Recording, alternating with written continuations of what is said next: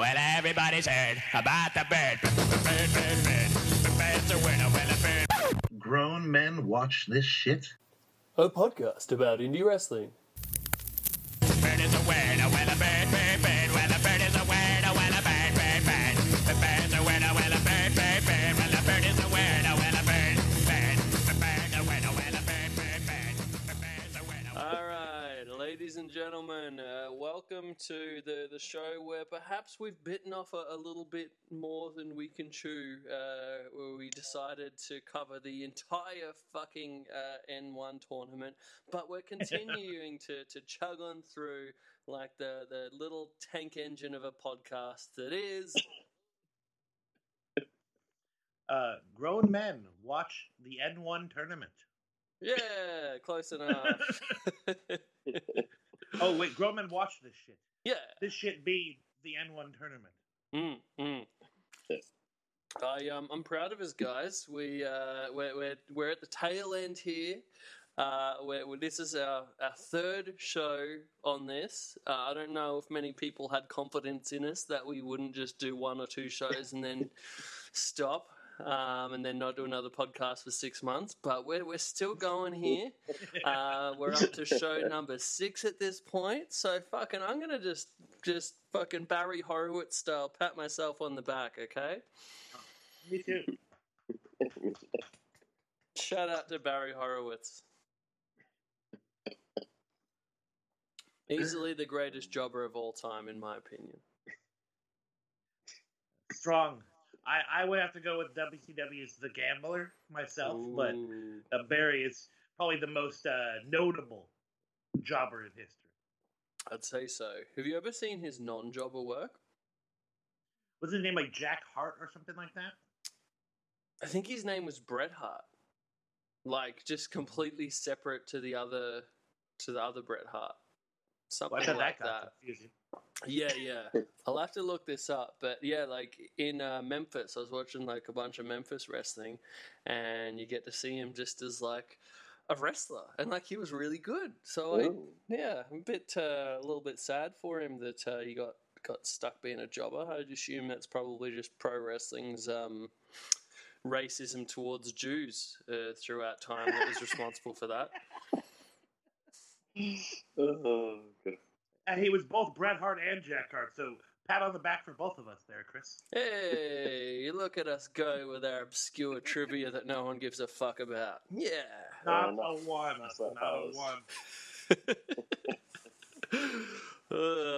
We just for your listeners at home, you missed out on a fantastic little back and forth about where we were discussing football, different countries' football. We have our Australian rules grand final coming up tomorrow here in Australia. We're talking about that. We're talking some Gaelic football. It was a fantastic discussion. I wish you could have been there for it.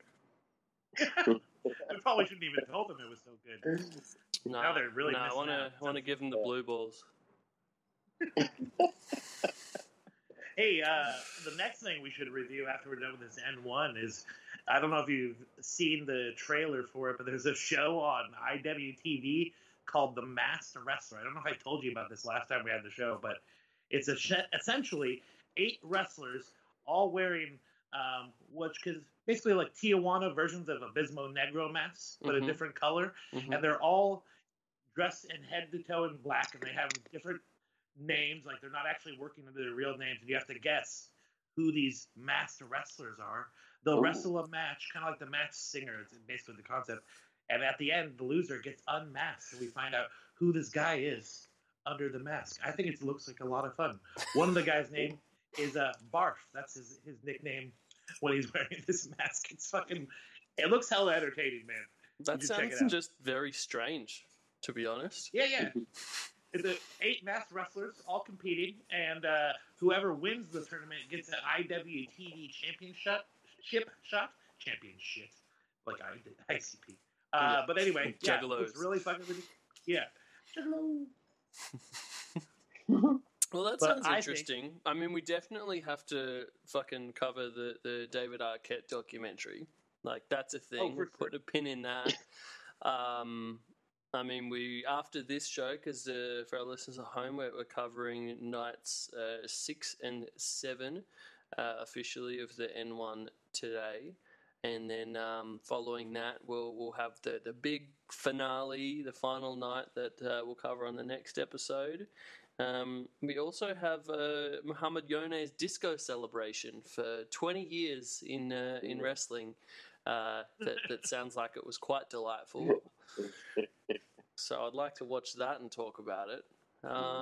So yeah, we got some exciting stuff on the horizon. How about that? Yay! What else have you guys been up to? Not too much here because we're still in a stage 3 to 4 lockdown at the moment. Mm-hmm. So basically, we're allowed to go now, instead of 5Ks from a house, we're allowed to go 25Ks. Mm-hmm. And meet Yeah, up that was a with pretty people, big thing. Only 2 different households up to still 5 people. So Mum and Nan caught up in Port Melbourne. Mm-hmm. And we're hoping, I think, after, because of the AFL Grand Final, they don't want people to have parties and go crazy and all this stupid shit. Mm. So they're not going to announce the next releasing of the restrictions till Sunday after it. You got to So we're believe that hoping a lot of like that- Tigers fans and shit are getting together to watch the grand final though, and like not listening to those rules. I would assume. Oh, I'd assume there's definitely quite a few people doing it. Who are going to break the rules. There's always been people breaking the rules throughout the whole time anyway. I mean, do you Like, think no you're going more. to get a bit of a setback because of these fuckos? No, the case numbers are down to like the last week. It's been like 1 or 2 a day, so it's like Yeah. there's that's barely good. anything. So it's pretty much back to where we originally were when we came out of stage 3 and went into like living our lives for like Before 3 that weeks before we went security back in it. guard started fucking the people in Yeah, before- with the COVID in the hotel. Fuck, that story's hilarious. Did you hear about this, Jeremy? No. Oh, Ben, please. So basically, one of the private security guards who was employed to monitor the people who were returning travellers in those quarantine hotels had been allegedly getting sexual favours to let them out and take them around the city and like the markets and stuff. So this went on for a period of weeks, and it got to the point where it was so far into the community that it's about 10 times worse than it ever was originally. So It went for basically, so long. everyone went back into these fucking restrictions just because this dude getting his rocks off. He became a super spreader. More than Spreading those just- cheeks. more than one guy. I think there was also like a manager of one of the places got infected and then went to multiple of these hotels, and it's just the amount of dumb people there were. It was just went crazy. That's insane. So yeah. So basically, we're living like nuns because of some fucking morons. Yeah, comparatively, we're having a great Yeah. time up here in Brisbane. We've had our numbers, no cases in a while. We're allowed to travel a little bit. We're even allowed to go into New South Wales, like at the sort of surrounding towns. So I had a lovely little trip down to Byron Bay. Mullumbimby, that sort of Byron Bay area. The hinterlands. Yeah, the hinterlands, which is fucking beautiful. We ended up going to because we had like camper van for this trip, and like the early part of the trip was a fucking nightmare, honestly, because it's just like I think we were kind of clashing because of me not being a planner and Amy very much being a planner. So it kind of like came to a head and was just like a fucking disaster, like for the first 2/3 of the trip. Way to go. To the point where we like almost went home because it was like that bad. And then it's sort of like we came back and we had a sweet like comeback like in a pro wrestling match when we were in Stanthorpe. I was making like this nice little campfire and Amy like came out, and yeah, we had a nice little time from then on. Went to some wineries and such. But yeah, so when we were down in this Mullumbimby area, we had the camper van, and that was a learning experience for me as well. When you have a camper van, like you can't just fucking pull over on the side of the road wherever you want and spend the night. And grab a coffee. Yeah, grab a coffee. Yeah, like apparently you'll get fucking fined and shit, especially like some popular traveling areas. So you really have to like plan this out and work out places where you can stop, places that aren't patrolled. You have to read websites and shit. I heard mean, about that in America. yeah, We were going through the national parks. It's like you're only allowed to park the RVs or in certain spots. If you take them on the main route, you can get done. It's like, pretty crazy. yeah. So I didn't know this. So that was again part of the fucking explosion of a thing that it was for a while. But then, so we worked out in Stanthorpe onwards, I started kind of like booking like sort of campground areas, which is a far better idea. Well, So you were booking things? Yeah. It wasn't a wrestling show? This is just unheard of. Hey, I do a decent amount of planning when we have our fucking American and Japanese trips, good sir. Japanese, you did do quite a lot of planning, I must admit. Especially when we went to that traditional onsen and stayed the night at that place. Yep. I do have the ability to plan. Like don't do it all the time, but I know you definitely have the ability. But you normally a go with the flow type of guy. It's just let's see what the day comes of the day. 100%. And that was my approach to this trip, which is very much against the way Amy would approach it. But then you proved you were a man and made a sweet fire, and everything was better. Yeah, that was it. That's entirely what turned it around. Showed off your manly qualities. Oh my God, look at me, such a man. The funny part though is when I was like trying to make this fire, like I couldn't even like get the fire going, and then I was just so completely defeated. I'm like, I can't even start this fire, and I was almost like crying trying to fucking start this fire. Didn't you just have a lighter and you just lit or you actually went hardcore and used matches or the rubbing of the sticks together? Well, I had a lighter, but at the same time, like it's quite difficult when you're on a lakefront and it's like quite windy, because to a point the wind will help you, like because it'll get it going, but in other ways it'll blow it out. Oxygen. So you really have to kind of like build the infrastructure of it. I found you have to shield it. You have to get the kindling to a right point. You have to sort of like protect that kindling and build like a teepee around it. I worked this shit out. Like I was there for a fucking hour getting this fire started. And let me tell you, from the place where I was at, it was so fucking rewarding. Like when I actually got it going, like I was honestly like, even though I was not even doing it with like fucking twizzling a stick or whatever or with a slate, I was just doing it with a lighter. But I was like so bloody happy with myself when I got this fire going. And yeah, that was where the whole trip turned around. So fucking there you go, guys. But yeah, so. We ended up staying in like campgrounds from that point forward. Booked a campground in this Mullumbimby area, or not too far from it. And we got there. Like the one in Stanthorpe was fucking beautiful, but this one in Mullumbimby was kind of just like staying in a shitty caravan park where you're like really close together, like packed in like fucking sardines. We were like put not far from a highway, so you could just hear the highway.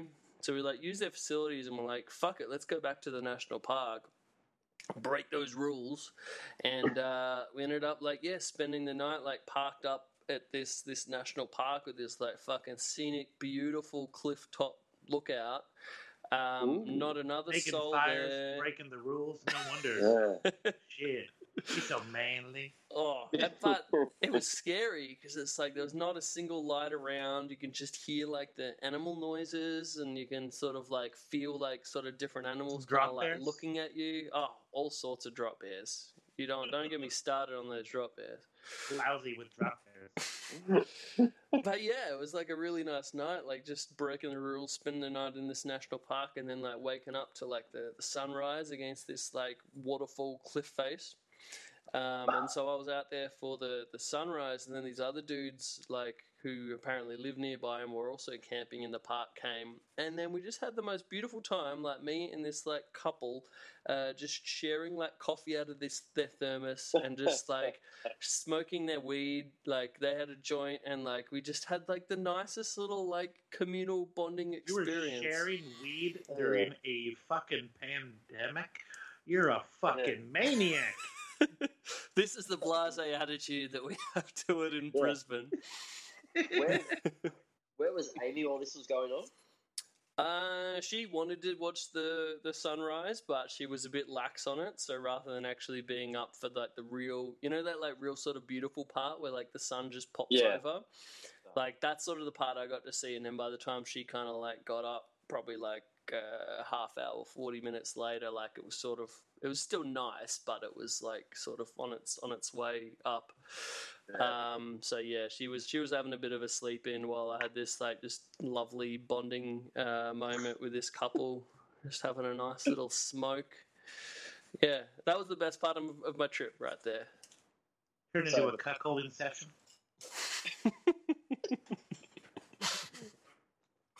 Man, I'm gonna have to unfortunately bookend the story with another boring of doing nothing due to quarantine, just staying at home, not doing jack shit. I worked on a lot of art and watched a lot of TV recently. That's good. Exciting. Oh yeah. I see you're working away on that wrestling comic thing, the graphic novel comic deal. books coming along. It should be releasing soon. Coming up with some more characters. Yeah, it's interesting that you are creating characters. That's a cool kind of thing. Like with a lot of wrestling comics that I love, it's like, leveraging existing characters and stuff, but like you're creating wrestling characters, which I feel is admirable. Yeah, the whole book is full of original characters. The basic story evolves around this guy named Kevin and his girlfriend, and she ends up beating him for the championship in the first book. That's all. Yeah, it goes on from there. Ooh. Yep. We have this one group called the Legion of Lucha, which is, LOL. They're two internet trolls. I don't know if I told you guys about this, but it was Misogynistico and Snyder Fan 69. Yeah, but Misogynistico is in the book. A stupid character I made up jokingly when I said some offensive shit that people deemed me misogynistic. I created Misogynistico, and now he's spawned his own comic book character. So that is so funny, because I remember probably one of our first ever interactions when we were in line at PWG, and I said something misogynistic, and you were like, "Oh, Misogynistico over here." And I was like, I like this guy. Yeah, Snyder fans is a big fat internet troll, like a keyboard warrior, and then Misogynistico. It's hilarious. He has, the male symbol on his chest, but it's like got a cross through it, so it looks like it's like saying no, and then there's a female symbol on the inside. It's pretty fucking great. That's pretty deep. Layers going on with all of the characters here. But yeah, I vetted another character. We're gonna do like a Russian gimmick, but we're gonna do it where it's kind of a twist. He doesn't know he's a Russian sleeper cell until the bell rings. Oh. Then he turns into like this Russian gimmick, like Zoolander style. Yep. And then we also have a wrestling bear, but the twist, he's actually like a super intelligent, smart, like mat-based grappling bear. So it's everyone's gonna assume he's gonna be like this really just regular animal bear that fights with power, but no, he's gonna be using drop toe holds and shit. Nice. So you know which way I thought you were gonna go with that, where you're like, but here's the thing, the wrestling bear. It's almost like this wrestling promotion's like, all right, go get the wrestling bear, and like they have to recruit, and then the person's like, all right, whatever, and then they actually recruit like one of those like hairy gay dudes, like of like the bear subculture community. It's and 2020. I feel like this would be amusing. We do also have a character who's like a game hunter, poacher character who rides a rhino to the ring. Oh. So this thing's whole fucking crazy. Like, it's almost hyper realistic, where they're like treating it like it's a real fight, but also goofy and silly. Like there's gonna be a snake man who spits venom. So yeah, a lot of fun. Yeah, nice. Yeah, I'm getting back to doing a bit of the art things now that I've finished that book illustration deal where I had to do the 100 greatest bloody wrestling matches, Best matches. thing. Oh, yeah.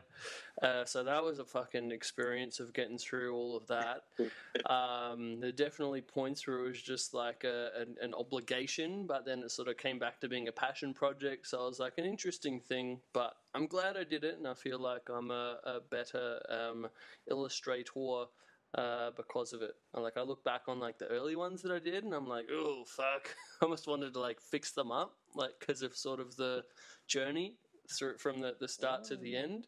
So, Sure. but I didn't purposely, because I was like, no, it is what it is. You see the growth. Yeah. So I thought that was actually a really good experience, even though it was quite the challenge through it. And yeah, so now apparently the book's being finalised.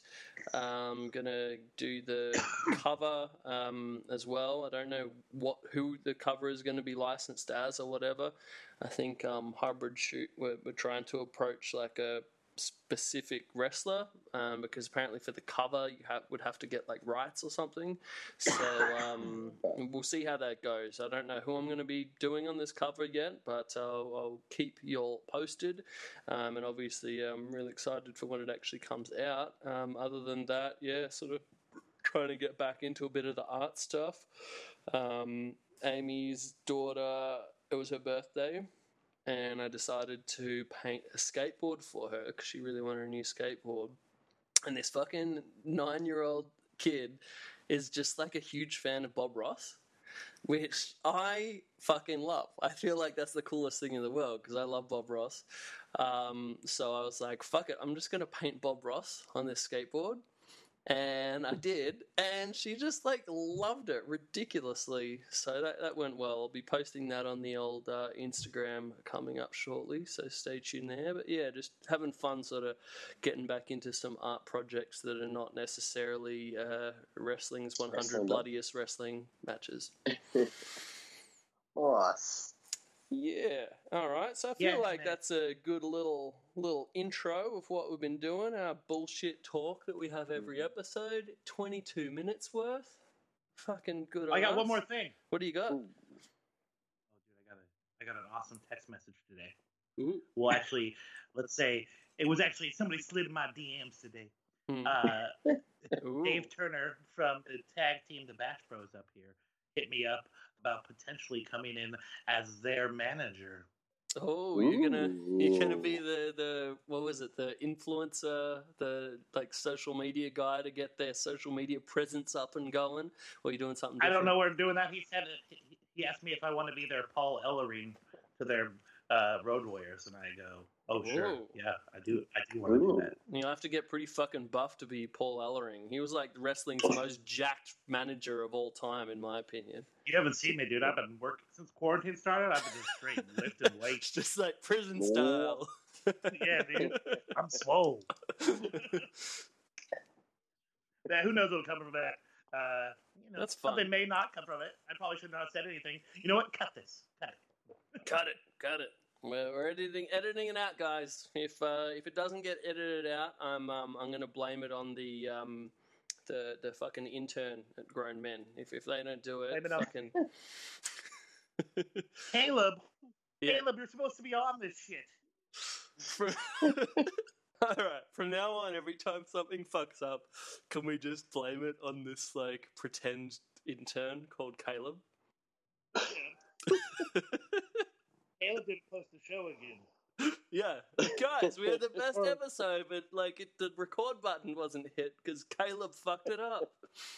Yeah, we've been recording all the shows that you guys thought we were actually not recording. We recorded all of them.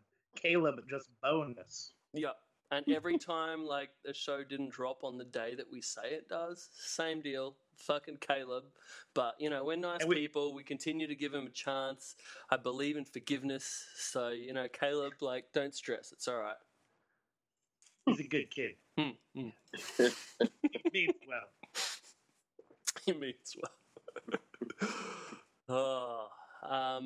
All right. Well, without further ado, let's fucking get into the land of pro wrestling. Noah, guys, I have had the best time, just really, really jumping in with both feet into this, and primarily watching, with little exception, just Noah. Like, there's so much bullshit in wrestling these days, but like this experience of like pretty much just watching Noah has like totally reinvigorated my love for wrestling, because I'm not watching shit that I hate all the time. I'm a very angry person. Well, I watched pretty much the entirety of The Collective. The only show I think I missed was Effie's Big Gay Brunch, but I'm still going to watch that later with my girlfriend. And then I watched the N1, and then I watched WWE. So I've watched a lot of wrestling, and you know, I like all varieties and all presentations. But when after you jump from watching Noah and then going in and watching a WWE show, it's like, well, I'm glad I'm just watching this for the fluff. Because if I was watching this for the actual wrestling, I'd be surely disappointed. Yeah, it's very much like the filet mignon followed by a shitty McDonald's Big Mac kind of scenario. I still like a Big Mac too, just so that's actually a great example. Yeah, something for everyone. There you go. Yeah, I haven't watched much other wrestling. Like, I have been continuing like every week with my buddies. We watch Dynamite together, so that's generally always a good time, whether it's good or bad, because you're having the friendship and smoking the drugs. So that always helps the wrestling presentation. I haven't watched this week's one yet, but generally speaking, we always find something to enjoy about that show. I'm intrigued to see what you think about Jericho and MJF's little segment. Yeah, I've heard the scuttlebutt on this. Fucking amazing. I loved it. It was so fucking good. It was so tremendous. All Chris right, will hate well, it, but I'll it's fucking definitely give my thoughts on it on our next show, because generally speaking, I am a bit of a curmudgeon when it comes to silly bullshit. But I do also like to have fun, shockingly. And so let's see which way it goes. I don't know yet. I haven't watched it yet. You'll get a few good matches, though, so... It also gives me confidence that Ben likes it, because I know, Ben, you can be a bit similar to me here, where if it gets too shticky, you're like, fuck this. So... Yeah, a lot of them I do hate, but Jericho, he's normally golden. MJF is really starting to grow on me, and them together, it's just the interactions with him is just fucking hilarious. I mean, I love their promo segment last week. Like, that was great. We all agreed that was pretty well the highlight of the show. So I have high hopes. Moxley has a fucking tremendous promo on the show too. I'm loving just Eddie Kingston getting a shot on like a television. Is TNT or not TNT? Wait, it is TNT. Is TNT cable over there? What? Is TNT cable officially? Yeah. Yeah. Okay. But yeah, like just getting such a spotlight, like a dude like Eddie Kingston that. Like, Ben, you remember, like, when we were first watching, like, Eddie Kingston, and you were getting sort of, like, introduced to him through a lot of those shows in New Orleans, wasn't it? Yeah, and, like, just the journey from there. Like, we saw him on the second ever, or was it the first ever Bloodsport? Like, Matt Riddle's Bloodsport? Yeah. And then, I'm so happy to see a dude like that be in a spotlight position, because, like, from everything I'm told from, like, friends in common, like, he's just a great dude. And he's just so much fun to watch. Like, I loved that match with him and Moxley a couple of weeks ago. So I'm looking forward to the idea that him and Moxley are going to be in the main event of a pay-per-view. Yeah, man, he's been, like, truly a highlight of the show ever since he came on. Definitely. Yep. And the crew he put together is fucking great. Like, it's kind of like one of those last minute, like, throw together kind of groups. It's like, oh, well, these guys aren't doing anything, let's throw them all together. But I mean, sometimes those things work, and it seems like it's been working so far. I'm a big fan of the Butcher and the Blade as well, especially Andy Williams, and I was a big fan of him getting put in such a spotlight position the other week too. But this is not the AEW podcast. We have another podcast on the Social Suplex Network dedicated to that. Don't ask me what it is, because I'm not sure if I've added it into my notes that I made 2 years ago. But yeah, we're here to talk about Noah this week. So again, this is night 6. Slightly confusing with the nights because in the last one there was like a day show and then a night show. So I mean, I'm just calling them all nights. I don't know what you want to do here in terms of the terminology, but this is the 6th. Due to your terminology, Chris, I've been going with the same terminology, so I think we're okay. So Sweet. All Audience, don't get confused. The 6th show of the N1 Victory tournament. There we go. Yes, All right, so this one took place on the 26th of September in Niigata, Japan. Some of these places I can't even remember whether I've been to. I think maybe I've been there, but I'm not sure. A bit fuzzy on that. But this took place at the Bandaijima Multi-Purpose Plaza, apparently. There you go. Thank you, Cage Match, for that. And first match of the evening was a fucking banger. This could be a main event on like a whole bunch of you know, sort of like more round the loop country house shows. We had Segura-gun of Kaz Hayashi, Nosawa, and Takashi Segura versus the Full Throttle team, the new Full Throttle team, as of our last episode, of Hajime Ohara, Seiki Yoshioka, and Yohei. I like Yohei's name. I just like that was just 2 things you exclaim. Yo, hey. It's a great name, man. I'm always a fan of like the Japanese wrestlers who just have all caps in English as their name. Yeah. Good gimmick. So yeah, I enjoyed that. This match I remember just really like enjoying and feeling like it didn't feel like an opener at all. Like it was just real fun, and I felt like Yohei just fit into this new Full Throttle group great, and I feel like it's just so much better of a fit with him there rather than Atsushi Katoge. I'm digging Full Throttle now.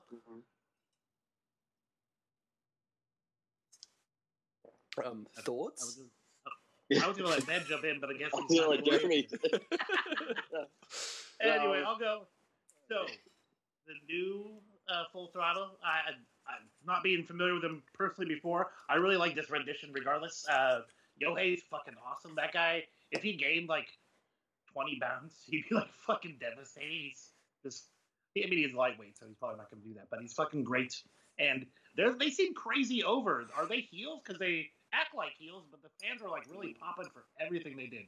I think there's like a blurred line in Noah when it comes to what you'd call a heel versus a face. Like it's more just a group of dudes who are like buds, and part of almost like a fight camp kind of thing. Like that's the way I kind of look at it. So it's not necessarily heels and faces, though you definitely have some that lean more towards one way or the other. But yeah, what do you They reckon, act like Ben? dicks, but the fans seem to dig them.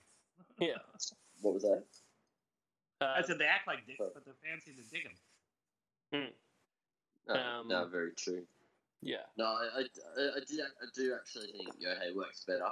It just seems to be more of a fit with the way the 3 of them go together.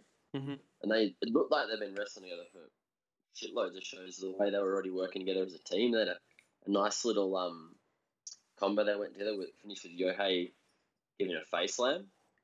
I quite enjoyed. And Suggs was just my MVP of the match. He just was absolutely destroying Hajime Ohara. Mm-hmm. Just destroyed that lower back, so it was a little fun little workings. It was a nice little match I enjoyed. I think it's safe to say that Suggs is going to be the MVP in pretty much any match he's in because he's just fucking great. But yeah, 100%. Yeah, I thought this was fun as shit. I did miss seeing that team hold they used to do in the rope where they had one guy in the rope, then from either side they'd the feet on the guy's neck, and then Kotoge was standing on top of him and a little revving up of the handlebars. I did miss that though. Does it seem they are moving away from the revving now that Kotoge's gone? And he had those sweet handlebars. Fucking hey. Yeah. for that one match. Yeah, he invested some coin in that for the show. And then the next show, No Sal was just like, "Hey, bud, we're doing this thing. You're no longer in it." It's like, I just Yeah. spent $200 on these fucking handlebars. You motherfucker. I make the sweetest revving noises. You know it. I almost like think it's a rib. Like they saw how much he was enjoying this revving gimmick, and I was like, "Well, that has to go."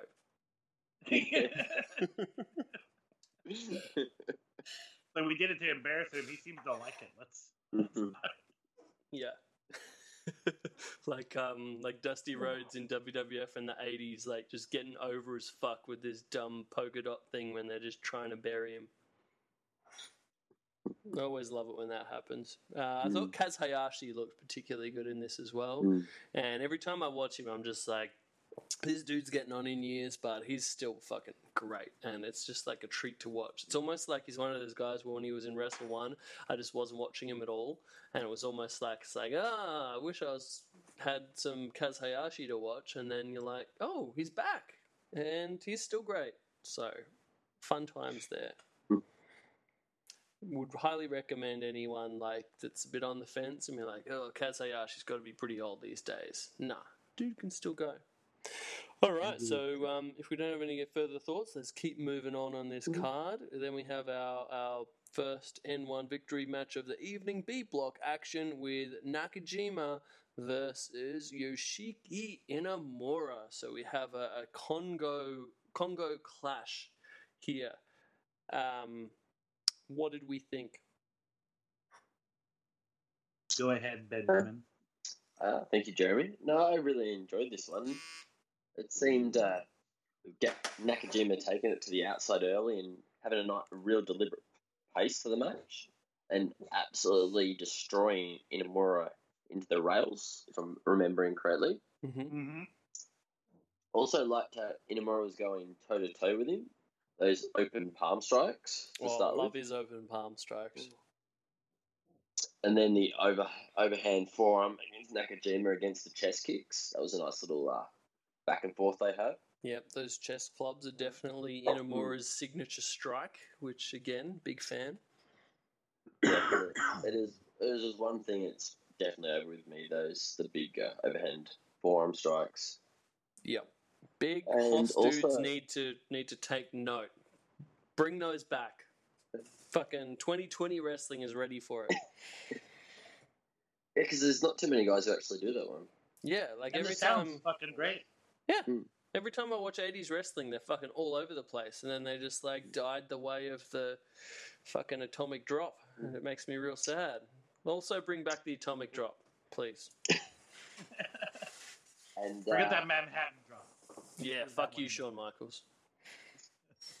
there was also that nice little thing where Inamura gets out of a suplex, takes a forearm from Nakajima, and puts him down with one, and then does that cool little running sumo push, and then folds up with that flying shoulder.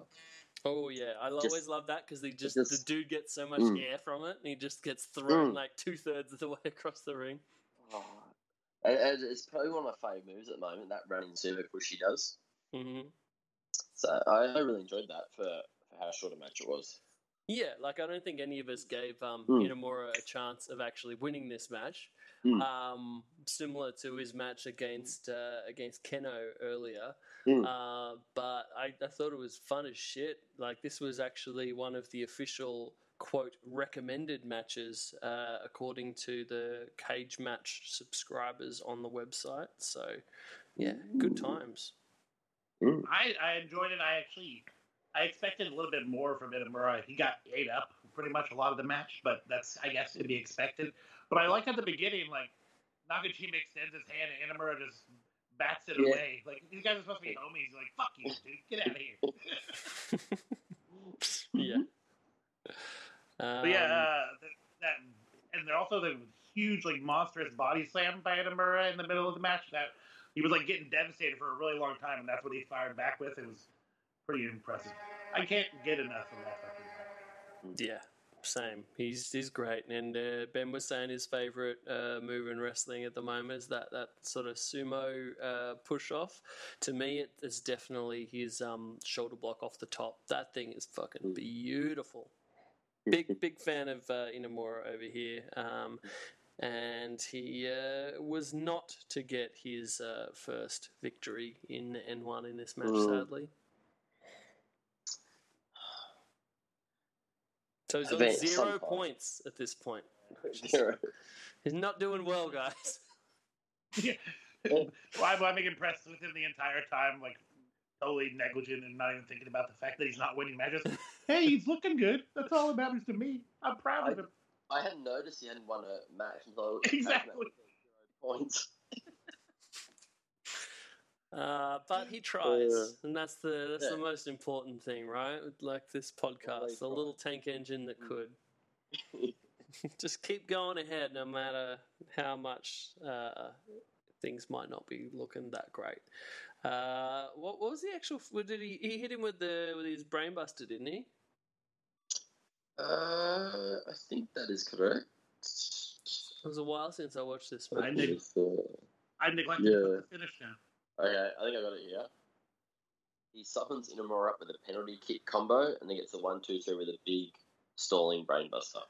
Oh, I want to There put you go. over that penalty kick combo because some of those just look just nasty as fuck. Because he like kicks the dudes like in areas where they're not covering up.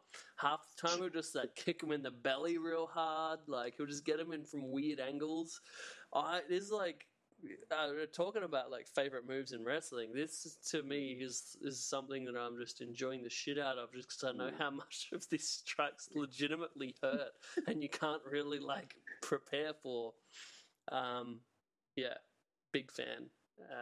It's been a part of this new Nakajima that I've been really appreciating. This series of just devastating grounded opponent. Fuck you kicks. And yeah, pretty impressive to get a guy Inamura's size up for the brainbuster. So I think Nakajima is a strong man. Oh yeah. I mean, he is Kensuke's young boy, so you'd hope that he's got some of that Kensuke juice. That's the truth. All right, next match we have a tag team bout with Kaito Kiyomiya teaming with Kotaro Suzuki in a bit of a weird tag team of two guys that aren't in the same faction but just kind of thrown together on a card versus the Congo duo of Hao and Keno. When I saw this on paper, I was just like really excited because I really like all four of these guys, and this was pretty much just exactly met my expectations of being really fun. What do you guys think? No, I really enjoyed it too. It was a nice little combo of guys. The way they worked with it, yeah, the speed of Hale and Suzuki, some great exchange at just insane speeds. It's just like, what the fuck? Yeah, I thought specifically Suzuki and Hao like worked really well together. Because, you could see that Suzuki could kind of like base for a lot of Hao's like lucha kind of stuff really well, and they just flowed really well. No, it definitely shows off Hao's ability when you got somebody like Suzuki in the ring with him. And then I also liked Keno with his nice combo of flying knees into the corner of the ring. Then followed up from the double knees off the second rope. He just really wants to fucking hurt people. He delivers them so stiff. Directly at one point, like directly down the dude's kidney. It's like with him and Nakajima, it's like their strikes are going to hurt you because of the way they go about doing it. Yeah. And I really love to see it.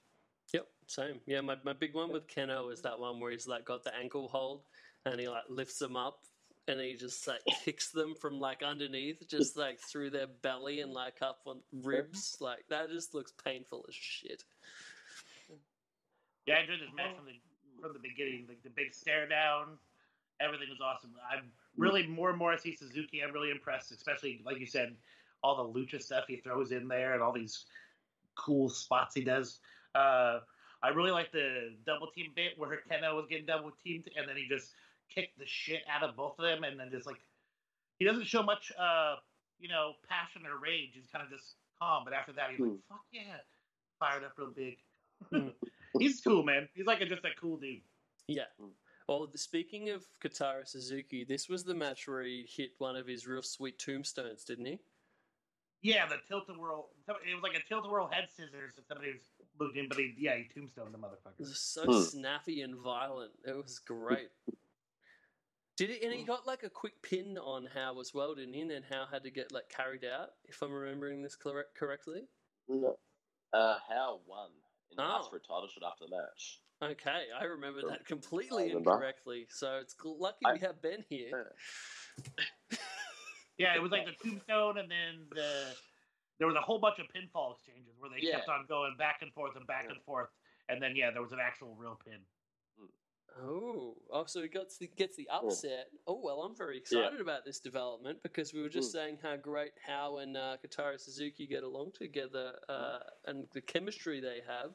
So we have a junior title match to look forward to by the sounds of things. We do, I believe.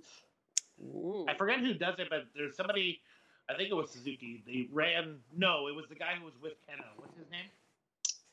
How? When he runs into the corner and he does that quick turn where he stands on the second rope and then spins over and stands on the second rope on the other side of the turnbuckle. You guys know what I'm talking about? Yeah. It's like it's a transition move where it's like so quick. Chris, you know what I'm talking about? I think I do. Yeah, because he was previous to this, he was Kenbai in Michinoku Pro, I believe, and he was like always kind of quite renowned for those kind of like really athletic kind of spots. So I think that's one of the ones that has sort of translated over into his new character because he like did drop a lot of his kind of offense previously, but I'm glad to see that one continued on. Yeah, it's cool. He's a talented dude, and it's 100%. He's a really great fit for Congo, in my opinion. The more I see of him, the more I enjoy watching him. Oh, 100%. Mass, I didn't notice him until he joined Congo, and since I've seen him there, it's like been, whoa, this guy is fucking unreal. Yeah. No one had anything to say about Kaito in this match. Everything he does is awesome. Right. Didn't he have a crazy forearm exchange or elbow exchange with Keno or something? My memory serves me right. My memory does not remember that at all, but it sounds like something that probably happened.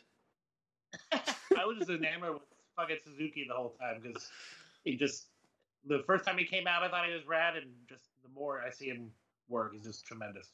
Dude, Kotaro Suzuki's been so good for so long. Like, I remember watching him in those great, like, GHC junior title matches back in the day, like, when Kenta was, like, still a junior heavyweight, and he had just a fantastic series with Kenta.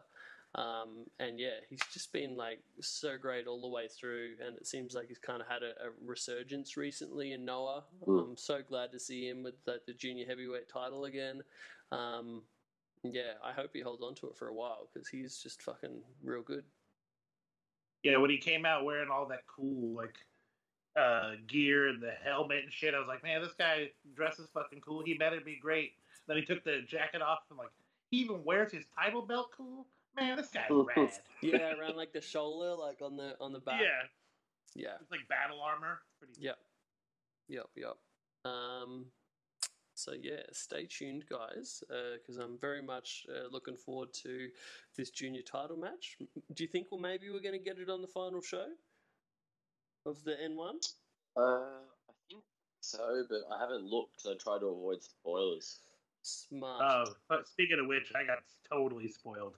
I went to go watch one of the shows, and they put like the big banner was who won the fucking thing. Oh, motherfuckers. Yeah. I'm going in. I think I'm pretty sure I got spoiled as well, but I'm like not admitting it to myself, so I'm just pretending I don't know. So it's great. Like I think I may have got spoiled, but I can't be 100% sure until I actually. You know what? I don't read Japanese, so I could be wrong, but I think that's why I always call myself food. And I think I was pretty good with the G1 as well, but I feel I may have seen on Instagram today some cocksucker post a picture of somebody with a fucking trophy. It's like, Well, you can't be. Stay off the internet, Ben. I've been really good. It's like everything, like I'd cover it first and then I'd sort of squeeze to make sure the first person wasn't doing anything Japanese. And then I was watching Instagram stories and some fuckwit. It's like, I hope it was just an old picture. But Hey, maybe it was from last year, Ben. Who knows? That's what I'm telling myself. Yeah. I like the collective, all of us keeping our head in the sand with this. Deny. Collective denial. It's a beautiful thing. All right. So next up, we are back in the N1 official matches with A block action with Masaki Mochizuki versus Manabu Soya.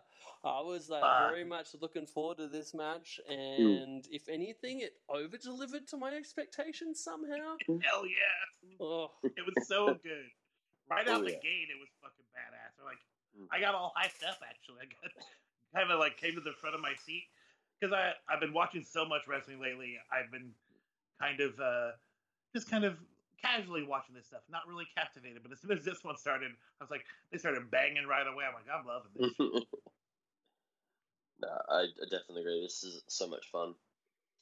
Watching Mochi and Soya go at each other, just it was so brutal with that Mochi's leg kicks and shots to the elbow of Soya, and then Soya following it back with some vicious forearms to the lower back of Mochi, and then was there a spot where like Soya breaks an arm hold and has Mochi has this by the arm, doing a one arm suplex or something, just holding him up as like yeah, it's like the whole thing, that power move that Bob Backlund used to do all the time. Fucking beast of a man. I thought both of these guys just really brought out the best in one another and just like worked so well together. Which generally, like right speaking, out the gate, dude. Yeah, crazy with the kicks and then the fucking one-armed test of strength. He just like Soyan's such a strong bastard. Yeah. Mm-hmm. Generally speaking, like it's always a good combination when you have a kicky dude versus a power dude. Like it's generally a pretty good match story. And this was just like the absolute best of that. It was interesting going into it, like points wise, because I think I mean both guys needed a win. Like Soya had only had one win up to this point, and Mochizuki was on 3 points from having one win and a draw. So it's like you could tell neither guy was going to be in contention for winning the tournament, but they're just kind of like needing this win to have a decent record and a decent performance, I guess. Yeah, so it was kind of like a proving thing, but yeah, I loved everything about this match and just thought, again, like Soya hasn't had like the strongest performance wins wise in this tournament, but I feel like he's won everyone over like work wise. So I'd hope that he's like in line for a push in the months following this tournament. Did Soya have that dope ass like avalanche power slam? And then the fucking finish was crazy. That kick that Mochi did. He like did run and jump off the rope and then like turn around and flip upside down and kick him in the top of the head. Like what? Oh yeah, that's like the classic Mochizuki kick. I think it's called like the dragon roll or something like that. But yeah, the way he just runs up those turnbuckles, jumps off, kicks motherfucker in the face. So great. Yeah, I love that one. Yeah, highly recommend everyone check out this match. It didn't go too long. It went about 13 minutes. 13 minutes. But yeah, just fun as all shit. Like, I'm a big fan of Mochizuki and have been for many years. And yeah, I've been a fan of Soya, but he's just been stepping up his game like something fierce lately. So yeah, make sure you check this one out. Any other final thoughts on that match? No, sir. No. All right, next match we have another tag team bout. This is a 6-man with the former junior tag, legendary duo finally getting back together. This is the first time they've tagged together in I don't know how long. That's Atsushi Kotoge and Daisuke Harada. It's a bit peculiar that their first match back together is actually a tag team bout where they're also like a 6-man tag bout where they're teaming with Junta. Junta was actually initially a mystery partner. Yeah, he was a mystery partner. So to fill everyone in, Junta Miyawaki was like a really talented, young boy rookie who was sort of coming up the ranks in Noah for the last few years. He's one of those guys where you can tell he's really got some talent. You can tell he's a big fan of Kobashi with the old school Kobashi orange as well. But the crowd just loves him. So it was really cool to see a surprise return from injury for Junta Miyawaki there. And they were against the Stinger team of Hayata, Ogawa, and Kinya Okada. This was, again, really fun, but I had a bit of a shocking finish, I thought. What did you guys think of the match and of the sort of weird conclusion? I did enjoy finishing with a Stogie and Kotoge? And Hayata. Yeah, kicking the absolute crap out of each other on the outside, and just finished the draw. Also, it just looked like Harada and hadn't missed a beat. The way the combos they were doing together, it's like, man, you guys must have been so good. Yeah. Back in the day, tagging day in, day out, because after that massive break, they just looked like they hadn't missed a beat. And you could see the love from the crowd for those double teams as well, about when they're breaking them back out after, not being together for 5 years or whatever it was. So I was very pumped for that. Was it a smooth combo to start with a big boot, Harada doing a spinning elbow, then into a double drop kick or something? I really I like that one. Yeah, that I saw. They just I like that the fact. Sorry, go on. Oh, I was gonna say the watching the show and the mystery partner is supposed to pop everybody. It's totally a mystery to me. I'm it's still a mystery that we revealed him. I have no idea who he is, but he came out right away and impressed the shit out of me because he was the guy who started the match and okay, mystery guy showing out right away. Yeah. I'm glad that that Junta won you guys over. Been a bit of a fan of his for a while, and yeah, I am unashamedly a big fan of Daisuke Harada and his singles junior division stuff. But there's something about the team of Kotoge and Harada where the team is greater than its parts kind of thing. So I'm very happy to see them together again. Even though I may be a little bit sad if this prevents us from seeing many big Daisuke Harada singles matches in the near future. But I'll take what I can get. Morrissey Okada, he's great. He did the multiple elbow drops like Dolph Ziggler does, which I didn't think anybody else but Dolph Ziggler did that shit, but that was cool. And then I really liked Ogawa and Harada had that exchange where they both kind of took back bumps to avoid getting contact with each other, but still end up getting caught regardless, and that was pretty funny. I like when they sprinkle a little comedy in there. Yeah, I'm a big fan of Ogawa in that way. That guy with the zebra finish, one of the guys from Stinger, I forget his name, but they did the back bump at one point where they did a sunset flip.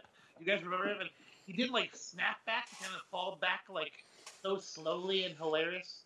Did you guys notice that? Yeah, it was really the dude that was doing the sunset flip was just really trying to get him over. He was fighting it, and it just slowly was oh, I'm foiled. Yeah, it was great. And then the guy who I forget the name, the guy who got kicked out of Full Throttle. What's his name? Atsushi Kotoge.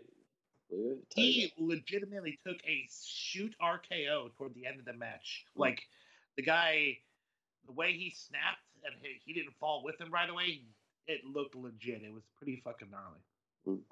I enjoy watching Kotoge so much more, like in this environment, than I was in Full Throttle. So I feel like Kotoge has found his home. So I'm happy about that. Yeah, and then we had the weird double count-out finish to this match, which I guess is to build the big junior rumble that we have coming up on the next show, with all of the junior heavyweight division chaos that we've seen of late. So I guess it sort of fits in with the overall thing, but just in the moment you're like, that was a little bit weird. Did you guys buy the finish, or you were a bit puzzled by it, or what? Oh, I was confused at first. I just thought they were so into beating the shit out of each other, they completely forgot there was a match going on. Yeah, I think so that actually, I didn't was what mind they the were finish, going to be for. honest. Yeah. Mm. Yeah, so I liked it. I would not ever argue with that they forgot that the match was going on, because that's just foolish, Joe. You're doing your job. Like, oh yeah, right. What are we doing over here? Shit, no. Like, I think it's just great. Like, sometimes you get caught up. You're like, fuck it. I don't care if I'm gonna win this match. I'm beating the shit out of you. I take it like in the same way as if you got an office job and you just like, get talking to someone in the lunchroom and you just kind of like forget that you're actually at work, and you're like, oh fuck, I'm actually at work. Shit, we've been talking for half an hour. All right, let's. But that would make sense if your job was talking, but their jobs are punching each other in the face. How do you forget you clocked out from face punching? Oh, all right. It's face punching over here. Sorry, guys. Next up, we're back to N1 Victory official action in the B block. Here we have Marufuji versus one of my favorites, Shuhei Taniguchi. What do we think about this one? Oh, I really enjoyed this one. Fucking got stoked immediately. Yeah. Just sometimes, just seeing the guys walk out, I'm like, all right, okay, this one's gonna be fucking righteous. Yep, and also like a little tidbit here for you guys. Marufuji and Taniguchi were former tag team partners. I believe they were actually Noah GHC tag team champions for a while, a year or two ago. I actually really enjoyed their tag team, and then kind of when you have these matches where it's like former partners against one another, like you always get that little bit extra level of I don't know, like just something special. So I knew this was going to be good, and yeah, some of that like stare down stuff early on, and the chemistry was loved it. No, definitely loved it.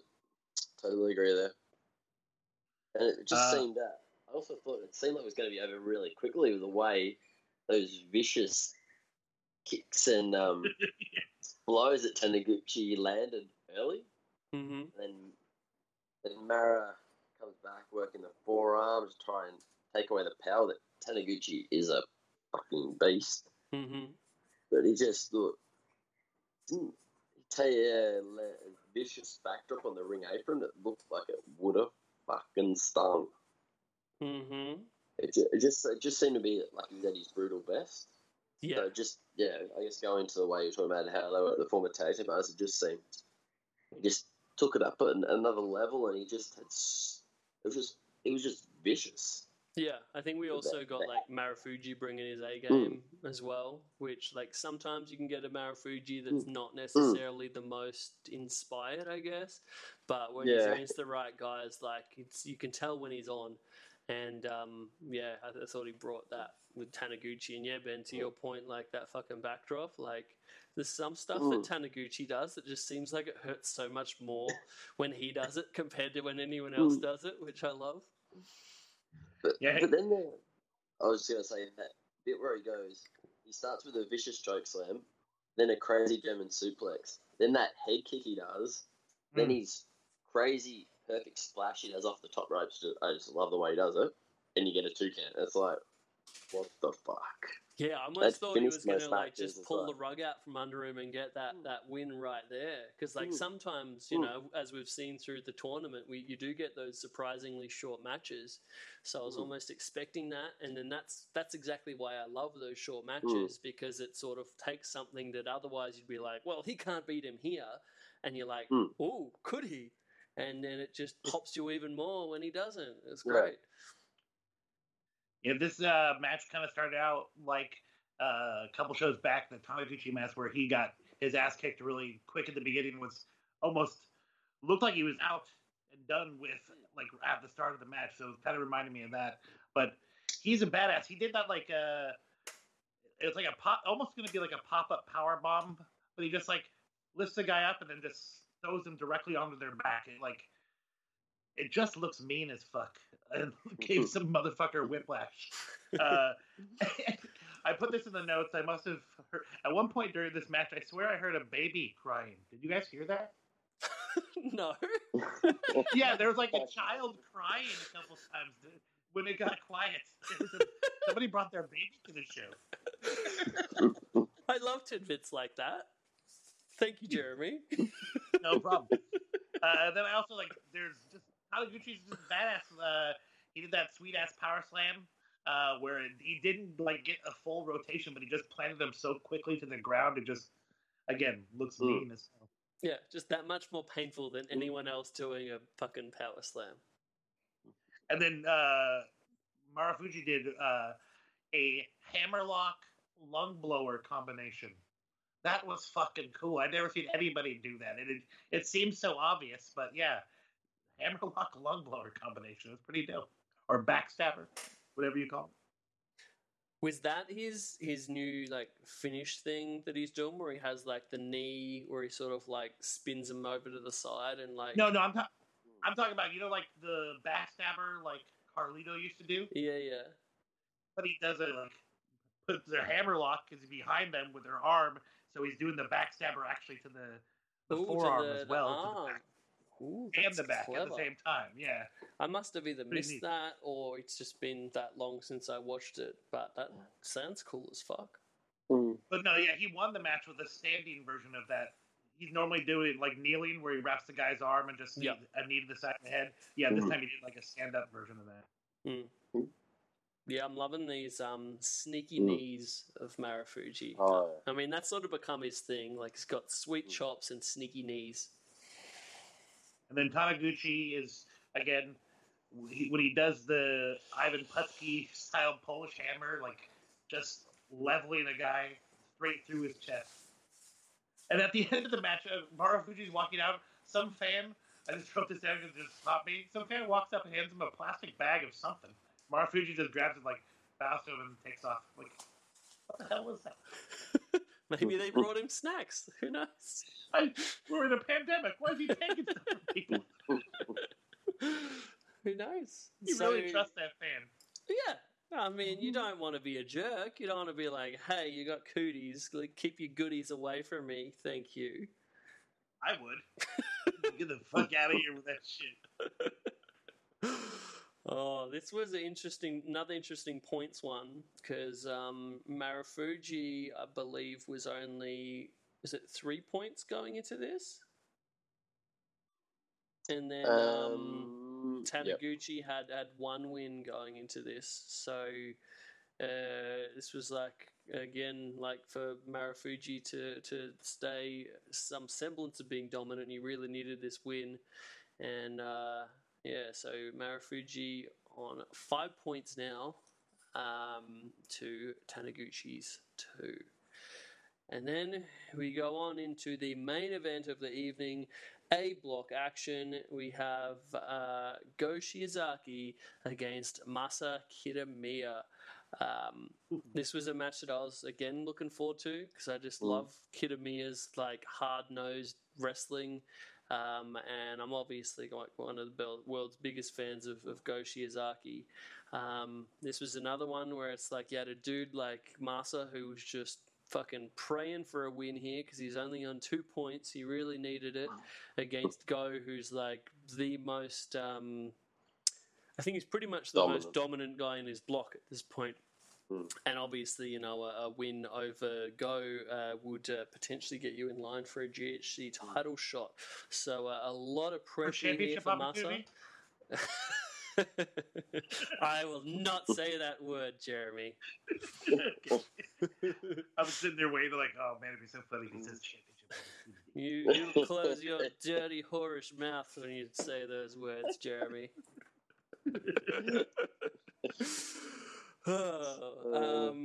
Yeah, fuck this match. I thought really again lived up to my expectations and was just really fucking solid, and the work was as stiff as I would have expected, and it was just a real good time. Another one that I would highly recommend everyone check out. What were your thoughts? I definitely agree. It was one of those nice physical contests, and I really loved Massa in it. Just standing there and taking shots from Go and then not backing down, and then also that huge suplex he took from Go from the ropes, where he just picks up Massa from a seated position and then drives me. I was like, that man is... Because Massa's not a small boy, and he just picks him up, like chunky. deadlifts him up. It's like, what the fuck? Yeah, that's an impressive move. There's a lot of stuff that Go does, like similar to that, like with the Go flashes and stuff, to where it's just he has to like really girth dudes up to actually do muscle the move. them. Yeah, and that was a real good case of it here. Also, I love it. Oh, go ahead. I was going to say, I just loved how Massa no-sold about 3 DDTs in a row from Go. Yeah, that was how I was going to start out, man. Literally... Then he fucking fires up and just nails him with that fucking spear. Like, so. That whole thing, I was like, fuck yeah! You can't it's funny when you're hurt sitting alone Massa's watching head. wrestling. No. I'm sitting alone, like, watching a wrestling show, and I just go, fuck yeah! I also like the bit where he ducks one clothesline, then eats another, and just headbutts the shit out of Go, and Go crumples to the mat, and like literally the crowd goes silent, like they thought Go died. That is a fantastic way of explaining it. Oh god, yeah. But I really like the Go flasher because, like you said, he had to muscle them up so much, and then afterwards they both laid there exhausted. It was just like they went through a fucking match, man.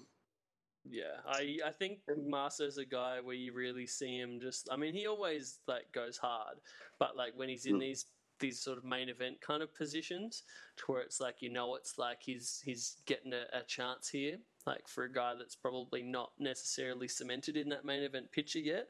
Like, he always fucking hits it out of the park. Like, he had a similar match, I want to say, like, December, January, against Segura, like a big singles match against Segura, and that one was a similar story. But yeah, I'm a big Massa fan, and every time he gets an inch, he takes a mile.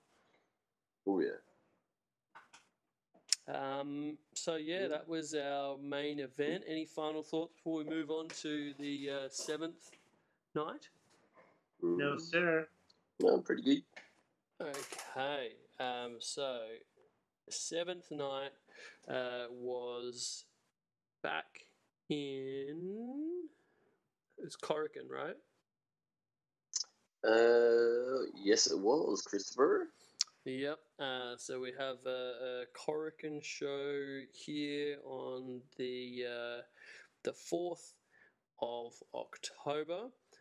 So the penultimate show of the N1 Victory Tournament. This is the one where we're really going to find out who is going to be our final going into the final show that we'll be talking about on next episode. So we're basically... Quick question, Chris. Mm-hmm. Were these the shows where like the whole like entranceway and everything looked a lot cooler, or was that the last set of shows? Because I remember noticing a distinct difference between like the entranceway, the lights, and everything how it was set up on a couple of these shows. I think it was these ones. I think Corrigan always looks the same. Like the dudes come out of the corner, they've got like the stage, they've got, it always looks the same. So I'm assuming maybe it was the last show that looked a little bit different. being in Niigata. But I'm looking forward to the Osaka show because that's at Osaka Edion Arena, and they always set that up real cool looking. So that should be something to look forward to. But yeah, so this one is working out the A block winner and the B block winner. So it's a show of significance. I'll definitely say that. So our first match on the show was we have a lot of block matches on this, more than pretty much any other show I noticed. But our first one was B block action with Taniguchi versus Inamura.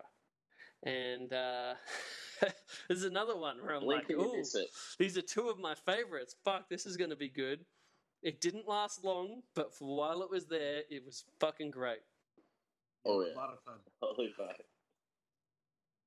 4 minutes 36 was the match time. Big boy slapping meat. Yeah, this is the definition of our fucking beefy men slapping beef right here. And we have Inamura, who again 0 points, going against Taniguchi, who at that point only had 2 points.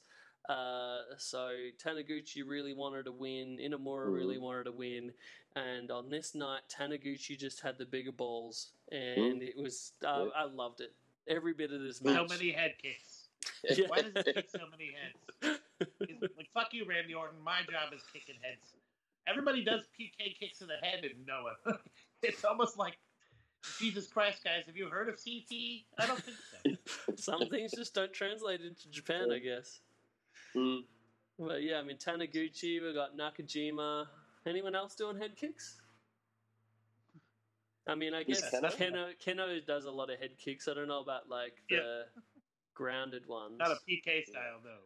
Yeah, but still very painful looking. But yeah, this was so good, and I feel like Taniguchi so just earned this victory. Oh, yeah. The crowd loved it. It was just good times.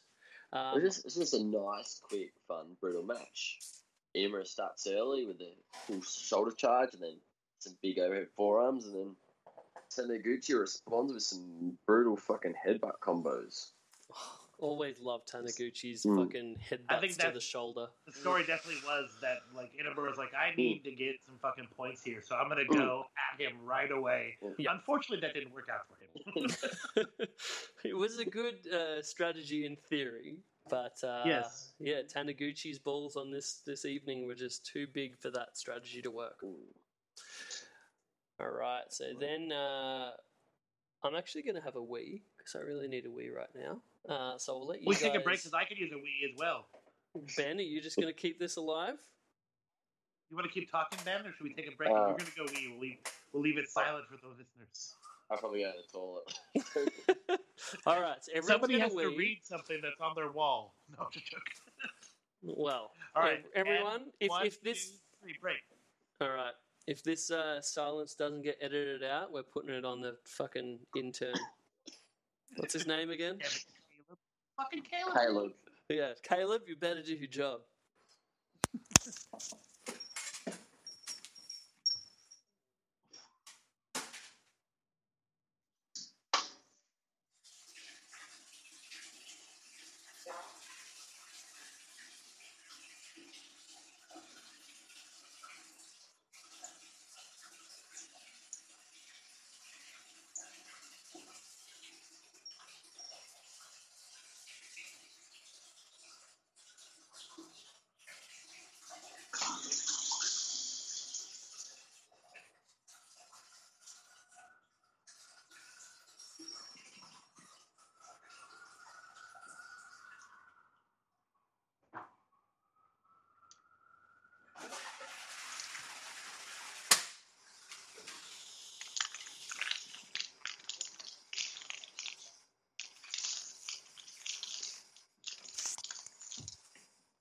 All right, I'm back.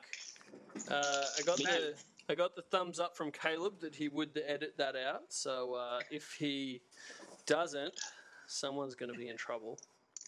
If I was the first one back and no one was here, I was just going to start telling everyone how I saved the baby.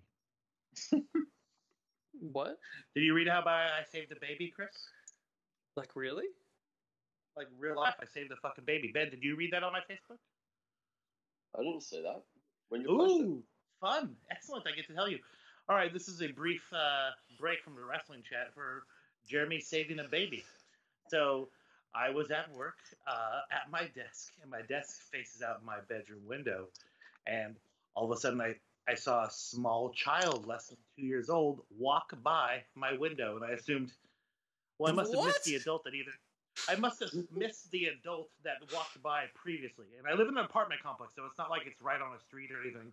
Okay. But I got kind of worried that I didn't see an adult meandering after the child. So I go, I'll make sure that this kid's not alone. So I go outside and I look, and sure enough, this kid is alone, and he is now walking directly toward the main road.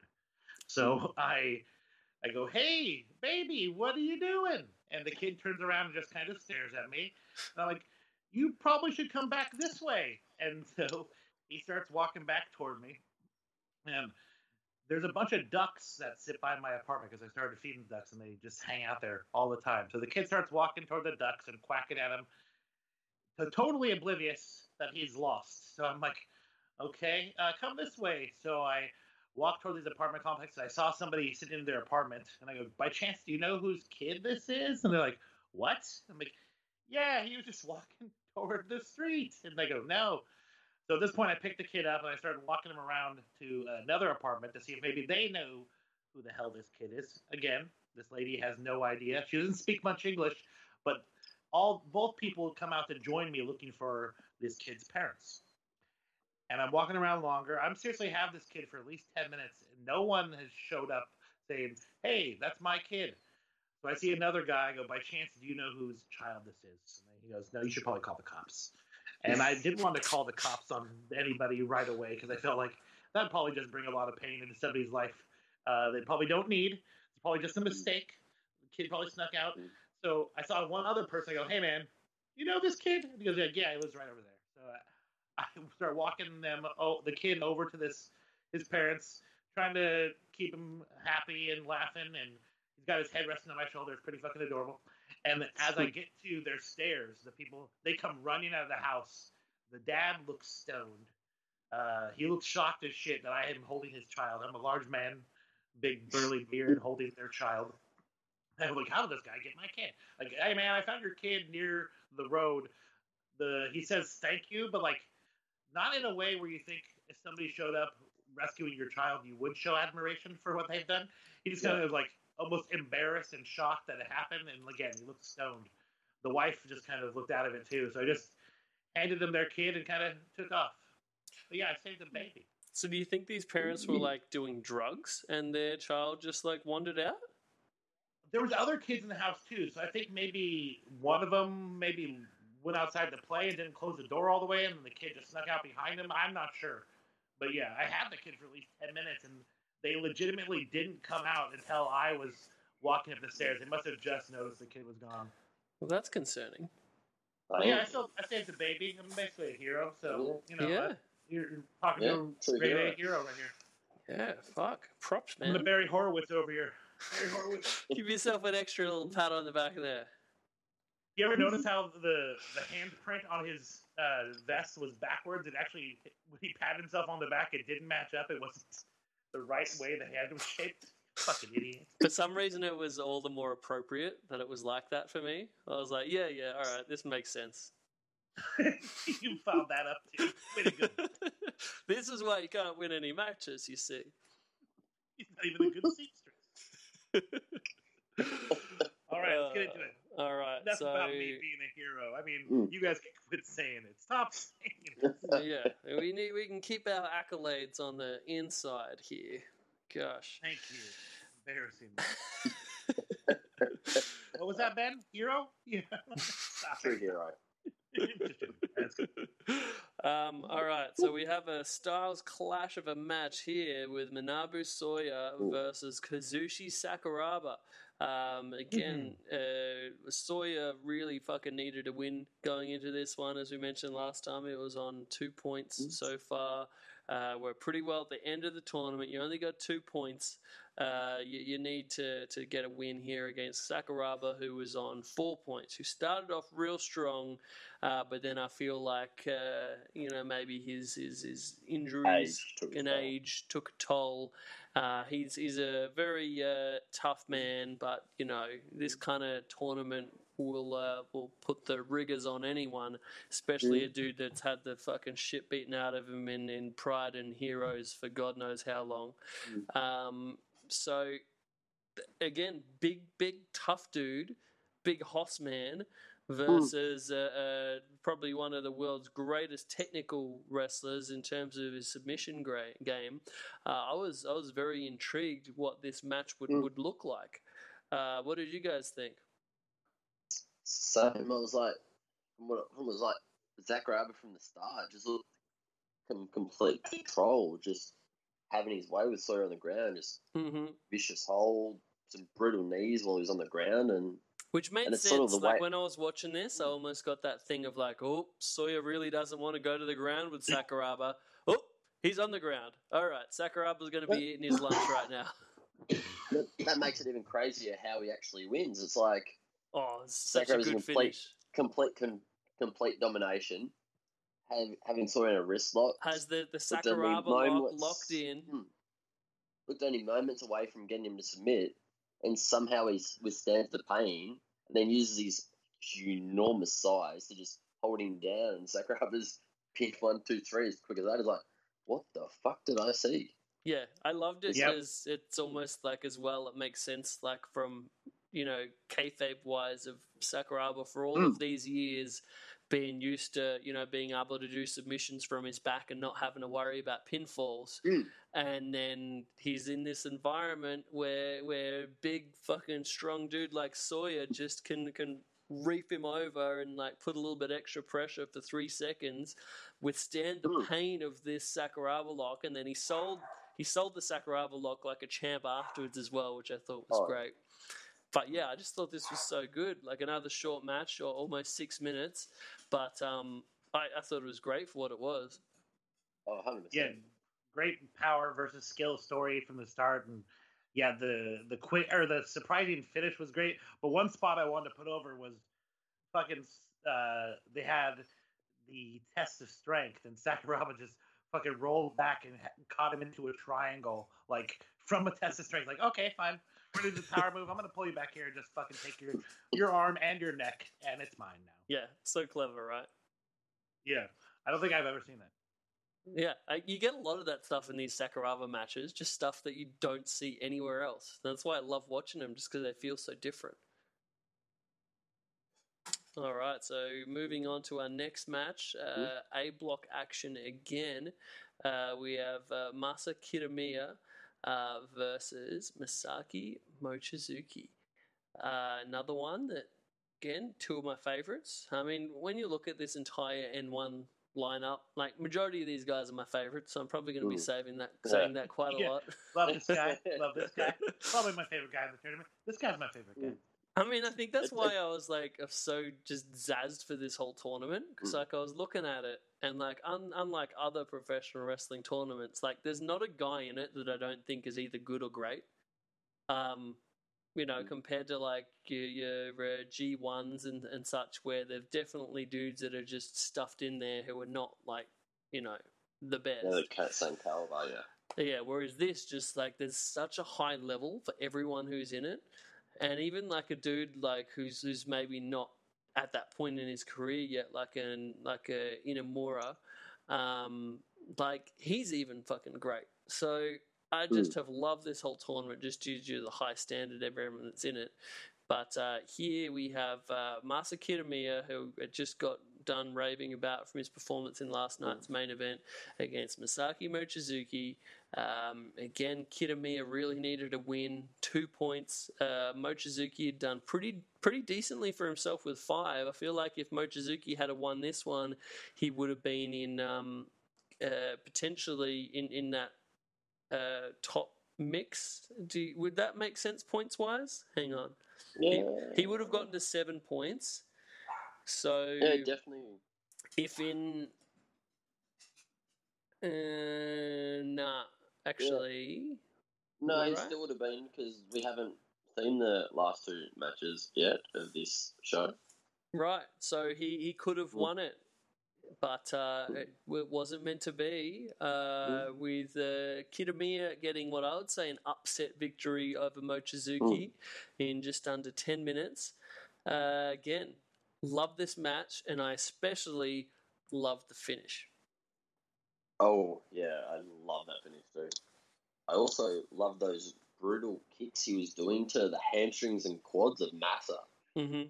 Just, his legs are magical things. He has just nasty asshole kicks, and I've always Mm. loved him for it. And they haven't lightened up as his age has gotten on. Like, if anything, I I feel see. like they get harder as he gets older. Yeah. No, they do less, but they just make them count more. It's like, I appreciate your work. Yep. Any thoughts, Jeremy? Yeah, man. This one I didn't take a whole ton of notes, but I did like how in this match Kitamiya definitely made a point. He's going for that side suplex as much as possible. But after Mochi got caught with one, he like definitely got consistent on avoiding the rest of them. You know what I mean? But yeah, just a fun match, and Moss is just again, he's so dope, and he totally reminds me of Saito. Masa Saito. Because I just hope he never gets signed to any American companies because they'll probably make him Odd Job, and I'll hate that. Yeah. Speaking of the finish that Ben and I were raving about, I feel like I enjoyed it so much because of just what you're saying about Jeremy, about like the amount that he like teased that Saito. So then when fucking Mochizuki goes for this death roll that we were just raving about from the last match, runs up that turnbuckle, Masa catches him, and then gets the Saito from that position. Fuck. It was perfect. That got a huge pop by the crowd too. Yeah, so well done. And yeah, like it was a match that didn't sort of like stay longer than its welcome, like just under 10 minutes. I feel like it was perfect for this point in the show, again, with it being so N1 match heavy. I thought like it was quite good the way we had these sort of like short matches early on to kind of not burn us out, considering how all of the what was it, 1, 2, 3, 4, 6. Yeah, 6 N1 matches for the evening. So instead of they like paced it normally well. like 4, I think. Yeah, they had some matches to get out of the way before the finals, I guess. And some big matches too. The last 3. Oh yeah, I mean, getting on to our next match. This is like one of the biggest name value matches on the entire N1 in my book. B block action with Segura against Keno, and these guys. I want to go on for a second, Chris. I just want to put over how well the show's presented, and me not knowing much. Like these guys have clearly shown like the level of each of the stars. Like I know. Just going into this match, how big a deal this is, like just based off of the way the tournament itself has been presented. So I wanted to put that over. It's fucking tremendous. Yeah, and it's great when a tournament can be like that, to kind of like conveying the story the entire time. Yeah, and it like sort of gets you in a mind of, all right, I can tell where this guy is compared to this guy. I can tell, oh, these are like 2 top guys because they've been just murdering everyone so far. Like, it's just great that, like, I feel like you've got a pretty good sense of Noah in general now just from having watched the amount of this tournament that you have. And it also, like, before, like, the first show, guys were coming out, I'm like, oh, okay. But now I see these 2 guys come out, I'm like, oh, fuck, I know what to expect. This is going to be a barn burner. Yeah, just 2 assholes fucking each other up. Like, I was basically like almost doing play-by-play because the opening sequence is just fucking dope. It's like the forearm kick exchange, and then fucking Suggs just yelling like a fucking beast in his face. I typed out here, man shit, Germans, both big boots, both go down. They get up, 3 more kicks in the face. It's almost dumb, but it's great. Because they did 3 big boots to each other in the face in a row. I'm like, Why would anyone do that? It's so dumb, but I fucking love it. Yeah, Oh, fuck yeah. 100%. They're all my notes too. This was one of my favourite matches. Yeah, just balls to the wall. As Jeremy said, just amazing exchanges with the forearms of Big Boots, the forearms of Suggs versus the big body kicks of Keno. Yeah, Huge. Then it finishes with Suggs catching a running penalty kick, then puts Keno into that sleeper, and it's like it was just one crazy. And he's gotten that sleeper over something fierce like through the tournament too, and that's what I mean by like how good an education process they've done with getting this stuff over so well. So then near the end, like it just is like paying off all of this build.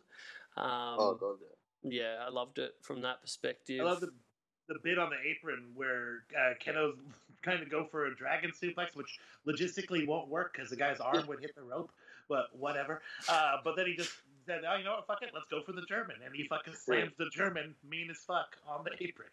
Then he followed up with a huge stomp into the middle of the ring. Yeah, that's the one with the kidneys I was talking about. He's like directly in the motherfucker's kidneys. What I thought about the apron spot is how relieved I was he didn't actually do a dragon suplex. I'm like, oh, he's just a German. Everything's okay. I wouldn't have put it past him to do a dragon on that fucking apron. I mean, a little backstory for this match for you guys. A couple of years ago, Keno Segura was his kind of mentor. At least, noise. Yeah, there's some crumpling going on. Is that you, Ben? You enjoyed a snack there, Ben?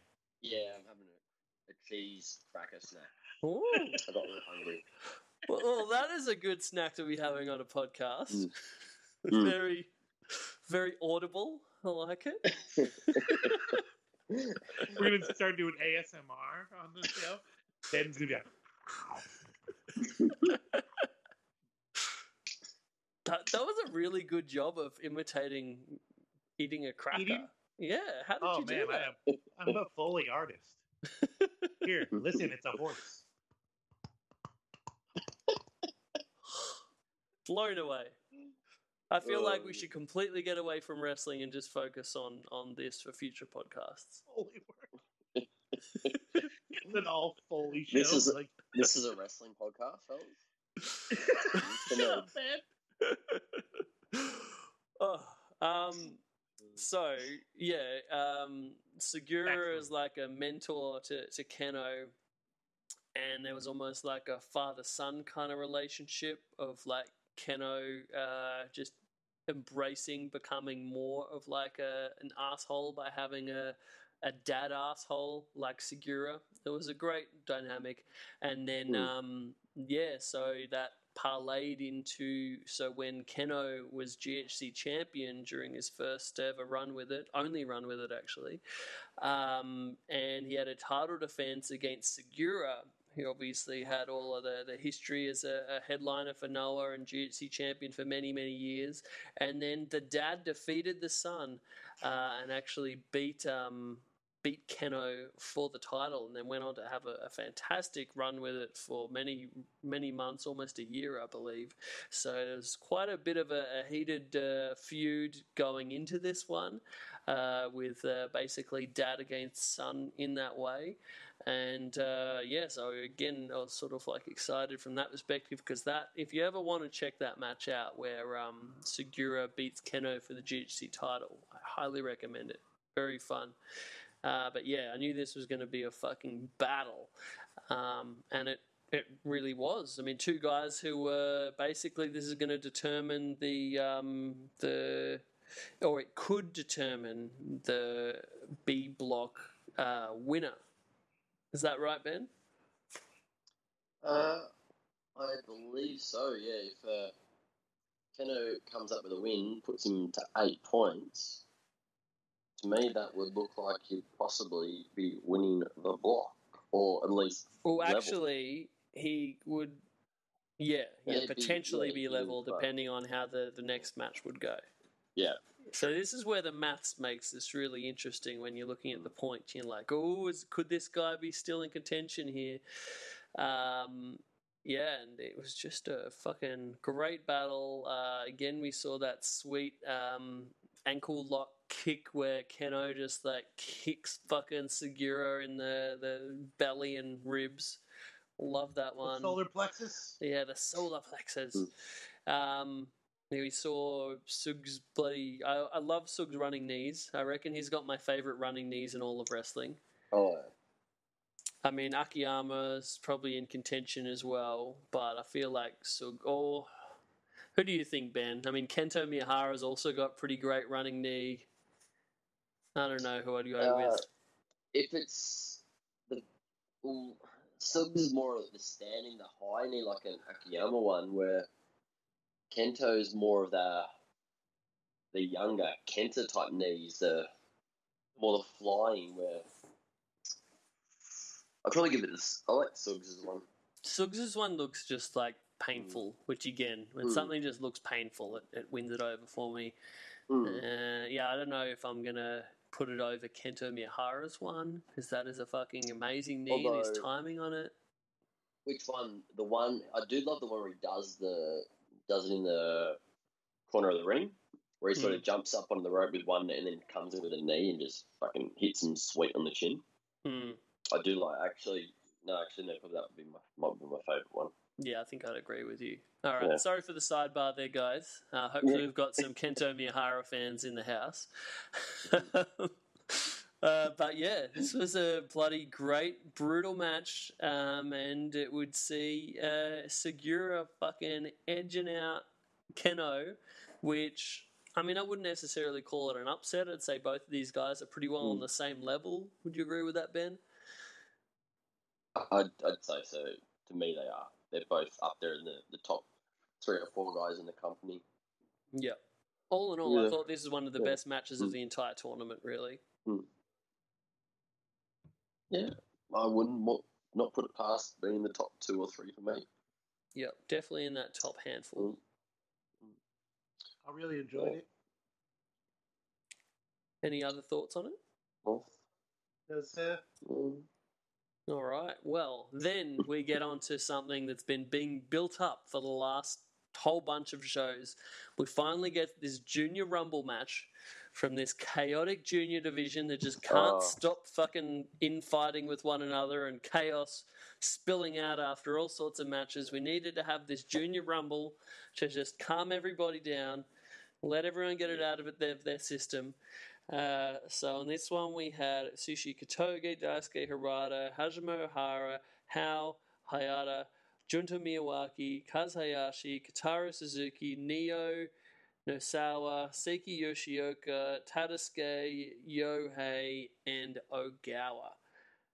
So pretty much all of the factions had some sort of representation in this. And I, like, normally in Japanese wrestling, when you get these like rumble kind of matches, it's almost always going to be bad because they just don't give a fuck. They're just like, oh, there's a dumb match, so we'll just make it the dumb match that it is. But this one, it seemed like they really tried, which I appreciated. And I thought it was very enjoyable to watch. It obviously I thought it was going to go for quite a while, but it never felt boring. It always had some action going on, which I thought was good. Yeah, I thought it was a lot of fun, and I thought Yohei was once again a standout for me. I fucking love this guy. Bit of a Yohei fan over here, huh? Kind of growing on you. Yo. Oh, I see what you did there. Very good.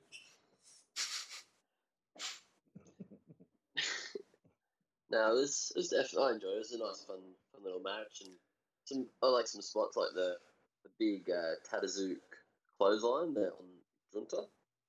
Oh yeah, Actually, I'm starting to appreciate his clothesline because you were just saying on the other show how much you did not like Tadasuke. I know, but I do like that clothesline he does at the moment. It's definitely grown on me since, because everything else about him really sort of just annoys me. But the clothesline is pretty cool. That Jeremy, you remember Tadasuke with the sweet blonde hair? Yes, sir. Yeah, the guy with the sweet leather jacket. Yeah, he's right. Yep. Macho Man pants or tights. Yeah, I thought he did well for himself in this one. I mean, Congo is a pretty competitive faction. We've got a lot of really good guys in Congo, and to be honest, Tadasuke is probably my least favorite, but he's still good. Yeah, it's hard to be the coolest. Like, there's so many awesome guys in that group, so it's easy to be the bottom tier guy. Yeah, not necessarily disparaging when you got that high level of competition in a faction, but yeah. No, I really liked. They had a lot of little stories that they kind of like wound through this match, and like when the elimination started happening, they started like hot and heavy. Like you'd get one guy eliminated, and then play off of that, and then another guy gets eliminated right away. I thought the pacing was really good from that perspective.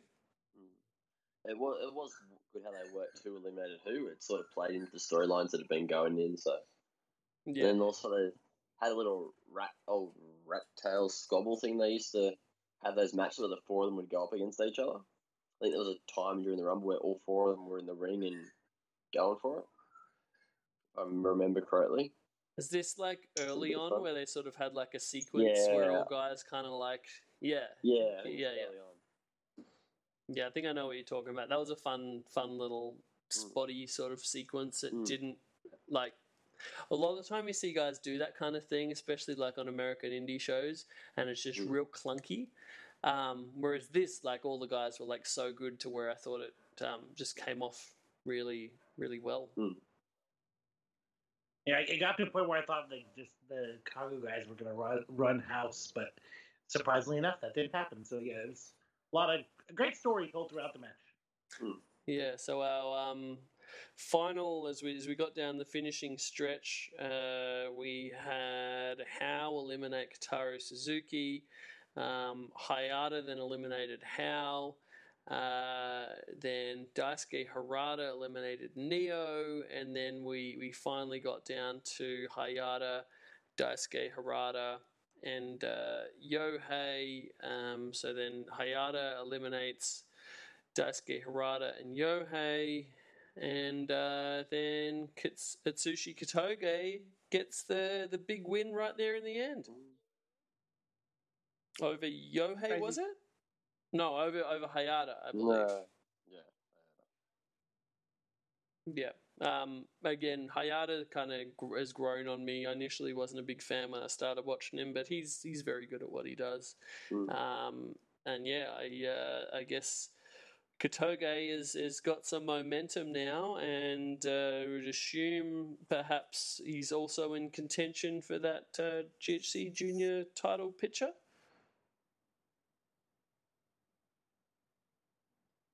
Would you agree with that? I'll take your word for it. I just missed that. Sorry, I zoned out. Hey, sir. That's the most honest response. Yeah, I appreciate that. Instead of say he didn't hear you or sorry, cut out for a second. No, I just wasn't paying attention. Yeah, I was listening, but the lights were on, but no one was home. Yeah. No, just saying Katoge is maybe in line for a GHC Junior title shot with his impressive win here in the Rumble, perhaps. I'd tend to agree there, Christopher. It would be sensible booking, knowing the way Noah does these things. All right, but then we get into our last two matches of the evening. Again, we've pretty much just got all fire in these N1 victory matches as we go down the finishing stretch. Another big match here with Nakajima versus Marufuji. Two guys that, again, on pretty high points. At this point, I'm not sure if Marufuji could have won, could he? He could have leveled with Suga. With Sugiura. Big Daddy thing. Yeah. And that would have been interesting because they went to a draw, didn't they? Draw. So I don't even know what would have happened there. Because normally it's like the guy who got the victory, if they're on the same points, edges the other guy out. Yeah. So that would have been an interesting eventuality. It's also nice how you had Big Daddy Sugs. He was watching from the back of the... Yeah, they took a brief shot of him. That was great. Yeah. I thought that was and it made sense because he was trying to see whether, oh, fuck, am I still alive? Is there a chance that I can go into the finals here? Which if Marufuji got the win, he could potentially have still been alive. So I really like the way they did that. And yeah, Nakajima was on 6 points. So if he got the victory here, he solidly would have taken the whole B block. So everything on the line here. Again, very excited going into this one. And I was hoping we would get that sort of Marufuji that I was talking about earlier, where it's just that little bit extra inspired because it's a big match. It's the block finals, and I think we did. I think this was like the exact like top tier Marufuji that I look forward to seeing. Agreed. This match was dope. I didn't take a ton of notes because I was so into it. Like this is one of the matches I was really excited from the get-go. One of the things that I didn't actually note is I think it was Nakajima caught Marufuji with like a huge Uranagi at the toward the beginning of the match. That was one of my notes. Sweet Uranagi by Nakajima. That was so beautiful. Yeah, that was fucking shades of Hiroshi Hase over here. No, I really enjoyed it too. It was just, like the huge chops of Marufuji versus the big high body kicks of Nakajima. Just basically how I see both guys is like Nakajima with just the big brutal kicks and Marufuji with some of the best chops in the business. Yep, we got more of those beautiful running kicks of death to the grounded opponent by Nakajima, one of which got Marufuji just solidly in the belly, and the crowd was just like, ooh. Also love those little kick combos Marufuji does in the corner, or those around the corner kicks or the high knees. Yeah, I remember in this one, this was where like intelligence of his feet. It's just like, what the fuck? And this man can do whatever he wants. Yeah, the old JR educated feet, right? Also, the finish with like was it a reverse fish? He reverses the fisherman suplex with a spike brainbuster, gets the 2 count, and then follows up with another brutal body kick. Yeah, and like I had a special note on this finish about how good it was, because I wanted to make mention of the actual like story of the match as well, of like Marufuji deciding to work the arm over the more obvious thing of like working the leg of Nakajima, who's like a kicker. So I thought that was like an interesting kind of thing, because we have seen that so much through the tournament of the guy like working over the dude's biggest weapon kind of thing. So he was working the arm. I just thought the work through this was just like real tight. There were no like holes. Like you could see how great both guys are. And then this finish that you were talking about, where Nakajima hit the brainbuster, but he like couldn't capitalize on it, so it was that like delay before he could get the finish. Also wanted to make special mention of, I love how when Nakajima does this brainbuster, he does his like signature hand gesture, but he just does it like real quick. Not like this fucking fake, elongated, overly showy bullshit that you see a lot of other guys do, where they do their pose like before they do their fucking finish. Like I really like that Nakajima just does it quick. And so then he couldn't get the pin off of that. But then we had that just series of gnarly kicks, and where the referee was like, "Oh shit, is he alive?" And then like Nakajima, like a dickhead, just like pushes him out of the way because he really, even though he's like pretty well dead already, he just wants to hit him with the Diamond Bomb, which was that sweet like almost like a Death Valley Driver combined brainbuster, which is just a cool as shit looking move. Oh god, yeah. Any other thoughts? No, sir. But yeah, I feel like this was like the top tier Marufuji. This is my favorite Marufuji, and I really enjoyed this match. So I was like, oh shit, Go and Kaito are going to have a pretty darn great match to top this bad boy. So our main event is the A block. This one was Kaito against Go Shiozaki. So again, these guys have a bit of a backstory. It was actually Go Shiozaki that won the GHC championship off of Kaito on the first Korakuen show of the year in January, in just a fantastic match. I still have that as like one of my favorite matches of the entire year. So safe to say, pretty lofty expectations going into this one. I thought the hype video was really great and just captured that like Kaito redemption story really well after that devastating loss to Muto. Did you guys watch the hype video? I believe so, but Don't remember. watched it about 2 weeks ago, so I don't remember 100% what happened in it. Fair enough. It basically went over like Kaito being like the supernova, top ace of the company, and then losing the Getting title, glimpses. and then you sort of like see his big loss to Muto. So he's sort of like at a point of needing to come back up. Yeah. And then, the idea of like through the tournament, how he's kind of done that. And after having a bit of a rocky start, he's like really like this is his chance to win the whole thing, or at least win his block. So it was great.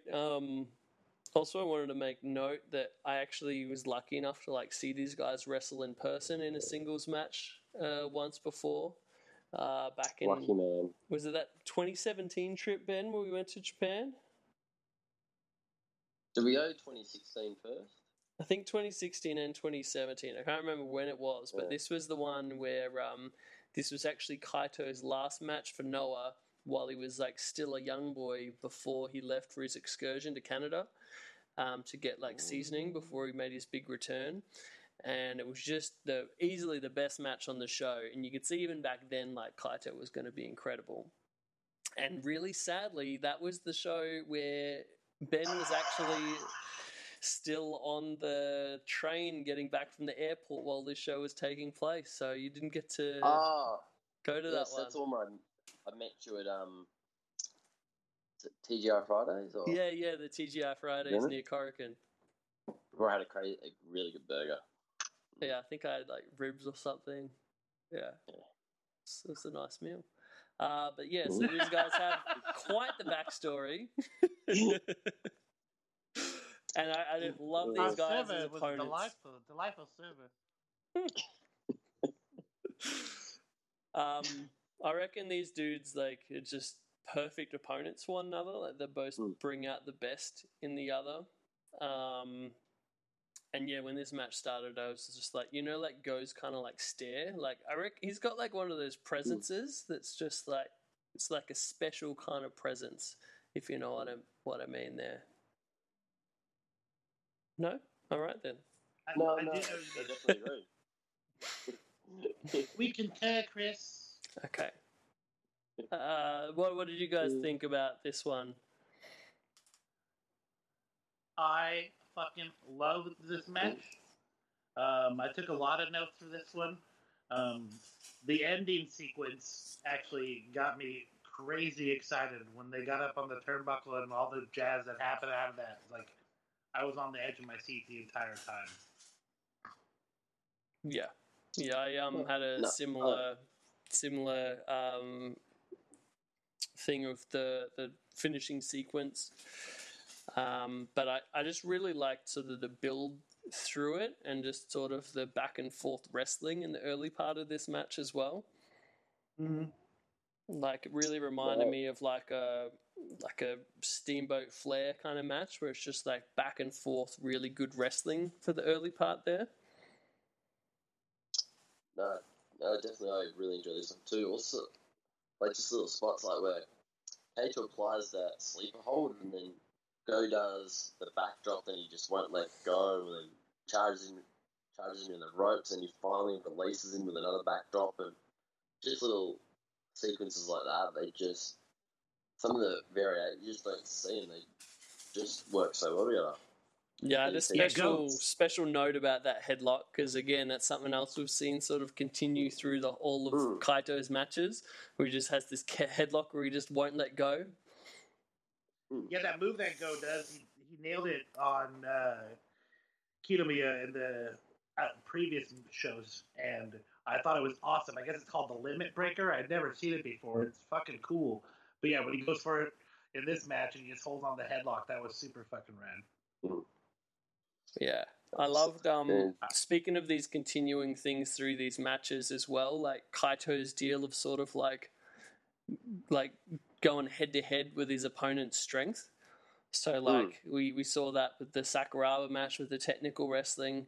And we saw in this one where Kaito has just gone for these chops with like no chance in hell against like Go's chops, but he just doesn't let it stop him, and I just thought that was admirable. Yeah, another dope spot I really like is the Avalanche Brainbuster that Go did, where he actually had to power Kaido up like really. I love a good struggle and the guy still gets the guy up. It makes the move look that much cooler. Oh shit! Was that the one that landed like the inverted, almost like inverted DDT? Yeah, off it was Avalanche on the second rope. Yeah, fuck, that looked nasty. That was Kaito. Kaito hit that one, right? Oh no, I'm talking the one that Go did. Go.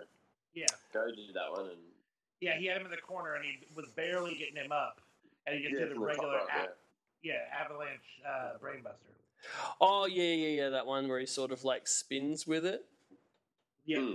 Yeah. And then one of my favorite bits was Kaido was like totally out, and like they were gonna count him out, and he had the arm raise to break the fucking ref counts was so casual but perfect, and he still looked dead on the mat, but his arm went up. He didn't look like he woke up at all, but the arm played along.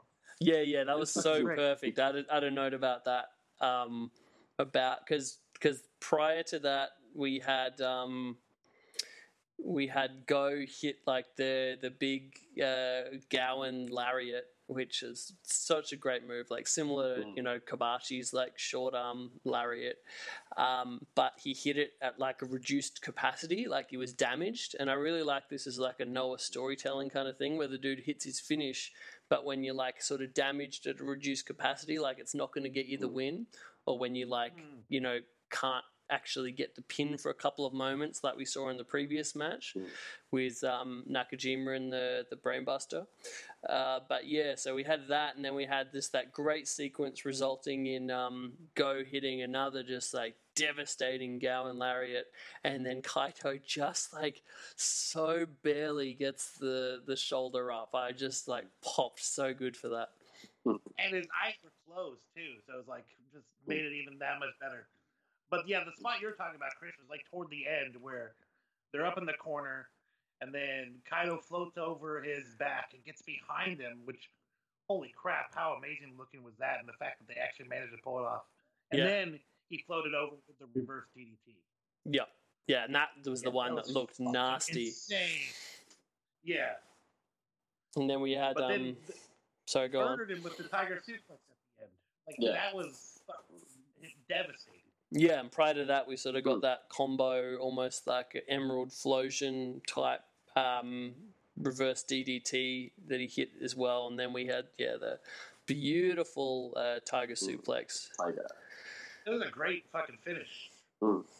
It was a match that went for a while, but like it didn't feel like it did. Like I'm shocked now looking at like the actual time of this match. This match went like 24 minutes, but to me it felt like 15 minutes or less. Like it just flew by. I loved it. It was so much fun. Like there were some little like flubs through the match. Like there was something that I remember didn't go quite right, but they like covered it really well. And yeah, just the back and forth wrestling. Oh, there you go. And so yeah, we saw Kaito Kiyomiya get the big win over Go Shiozaki. Winning him the A block, and also, like we were saying, I assume locking himself in a future GHC championship match. And it was just, it's great to see the story of Kaito through the tournament, and like we sort of called it early on, it was like a redemption arc.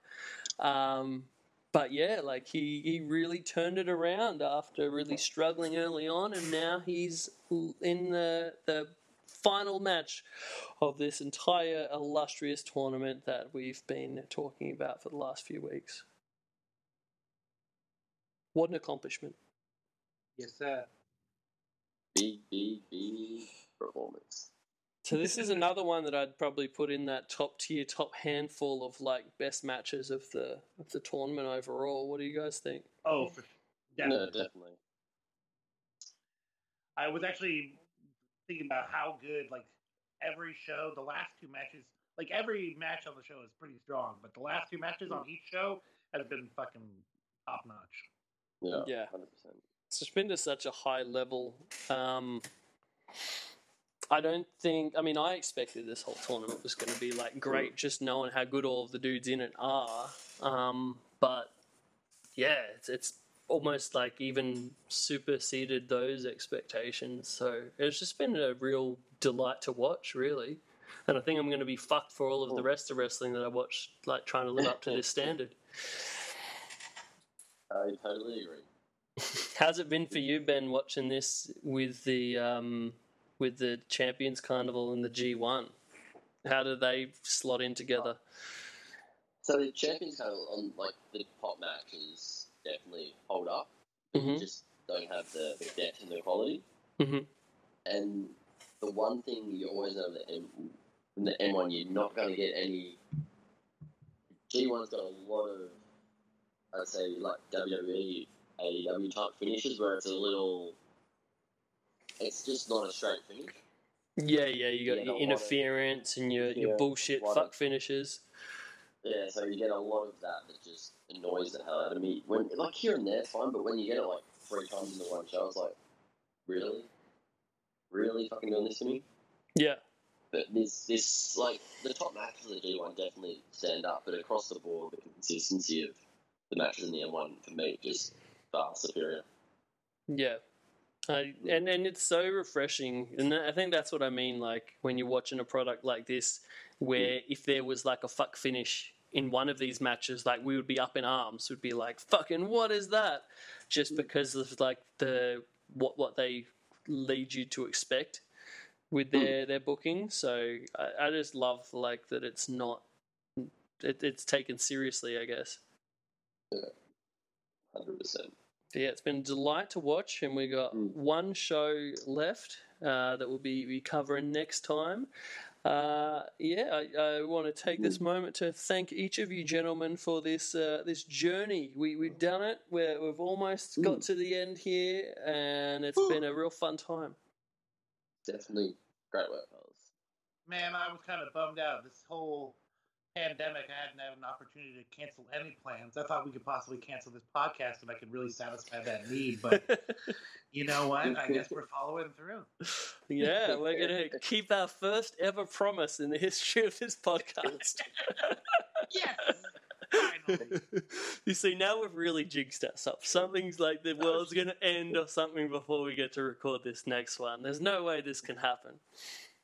We should get it, bang that shit out early next week. Where's the show available? On the Bema, or are we going DDT? Oh, it's actually That's lucky good, because yeah. we waited this long. Now they've actually put it on the DDT Universe, which it wasn't on there, or Wrestle Universe, I should say, and because it wasn't on there when I checked it last time. So yeah, we're in I luck. had a hell of a time watching the show on DDT. It kept cutting out for me.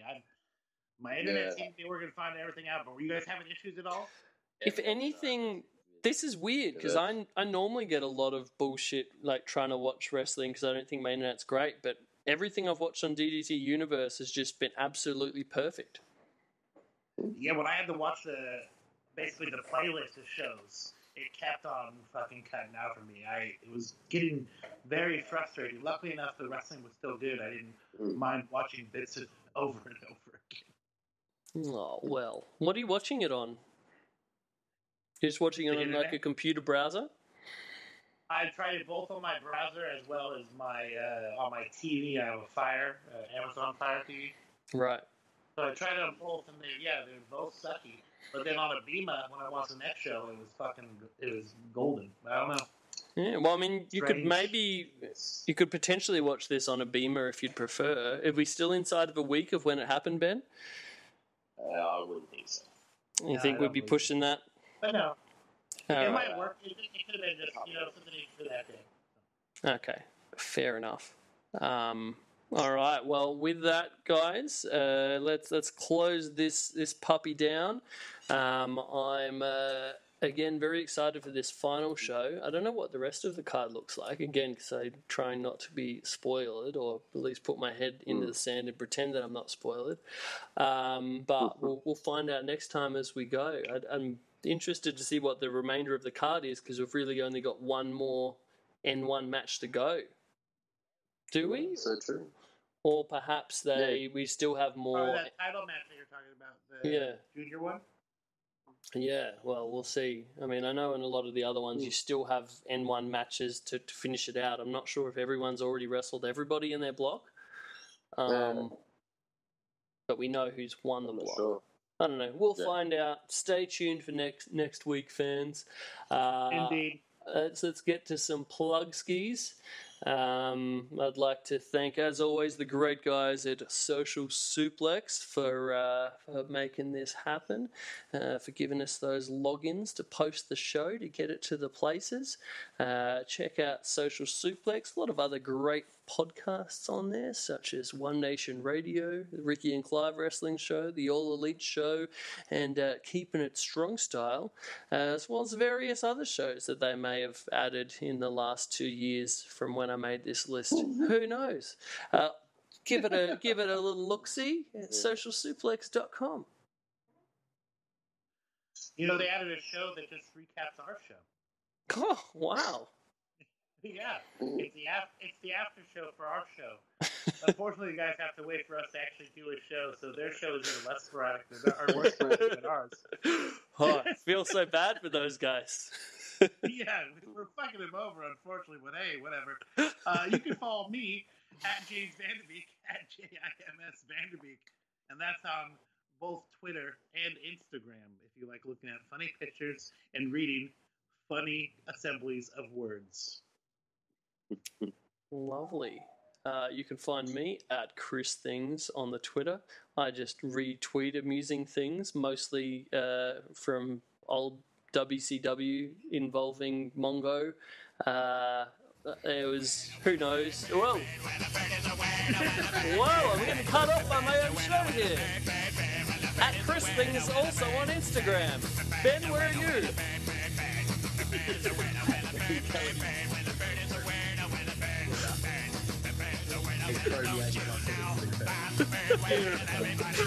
I don't know whether this is audible at all, but we gotta go! It's been real. It's 50. It's one of the best endings ever. That was really good, actually.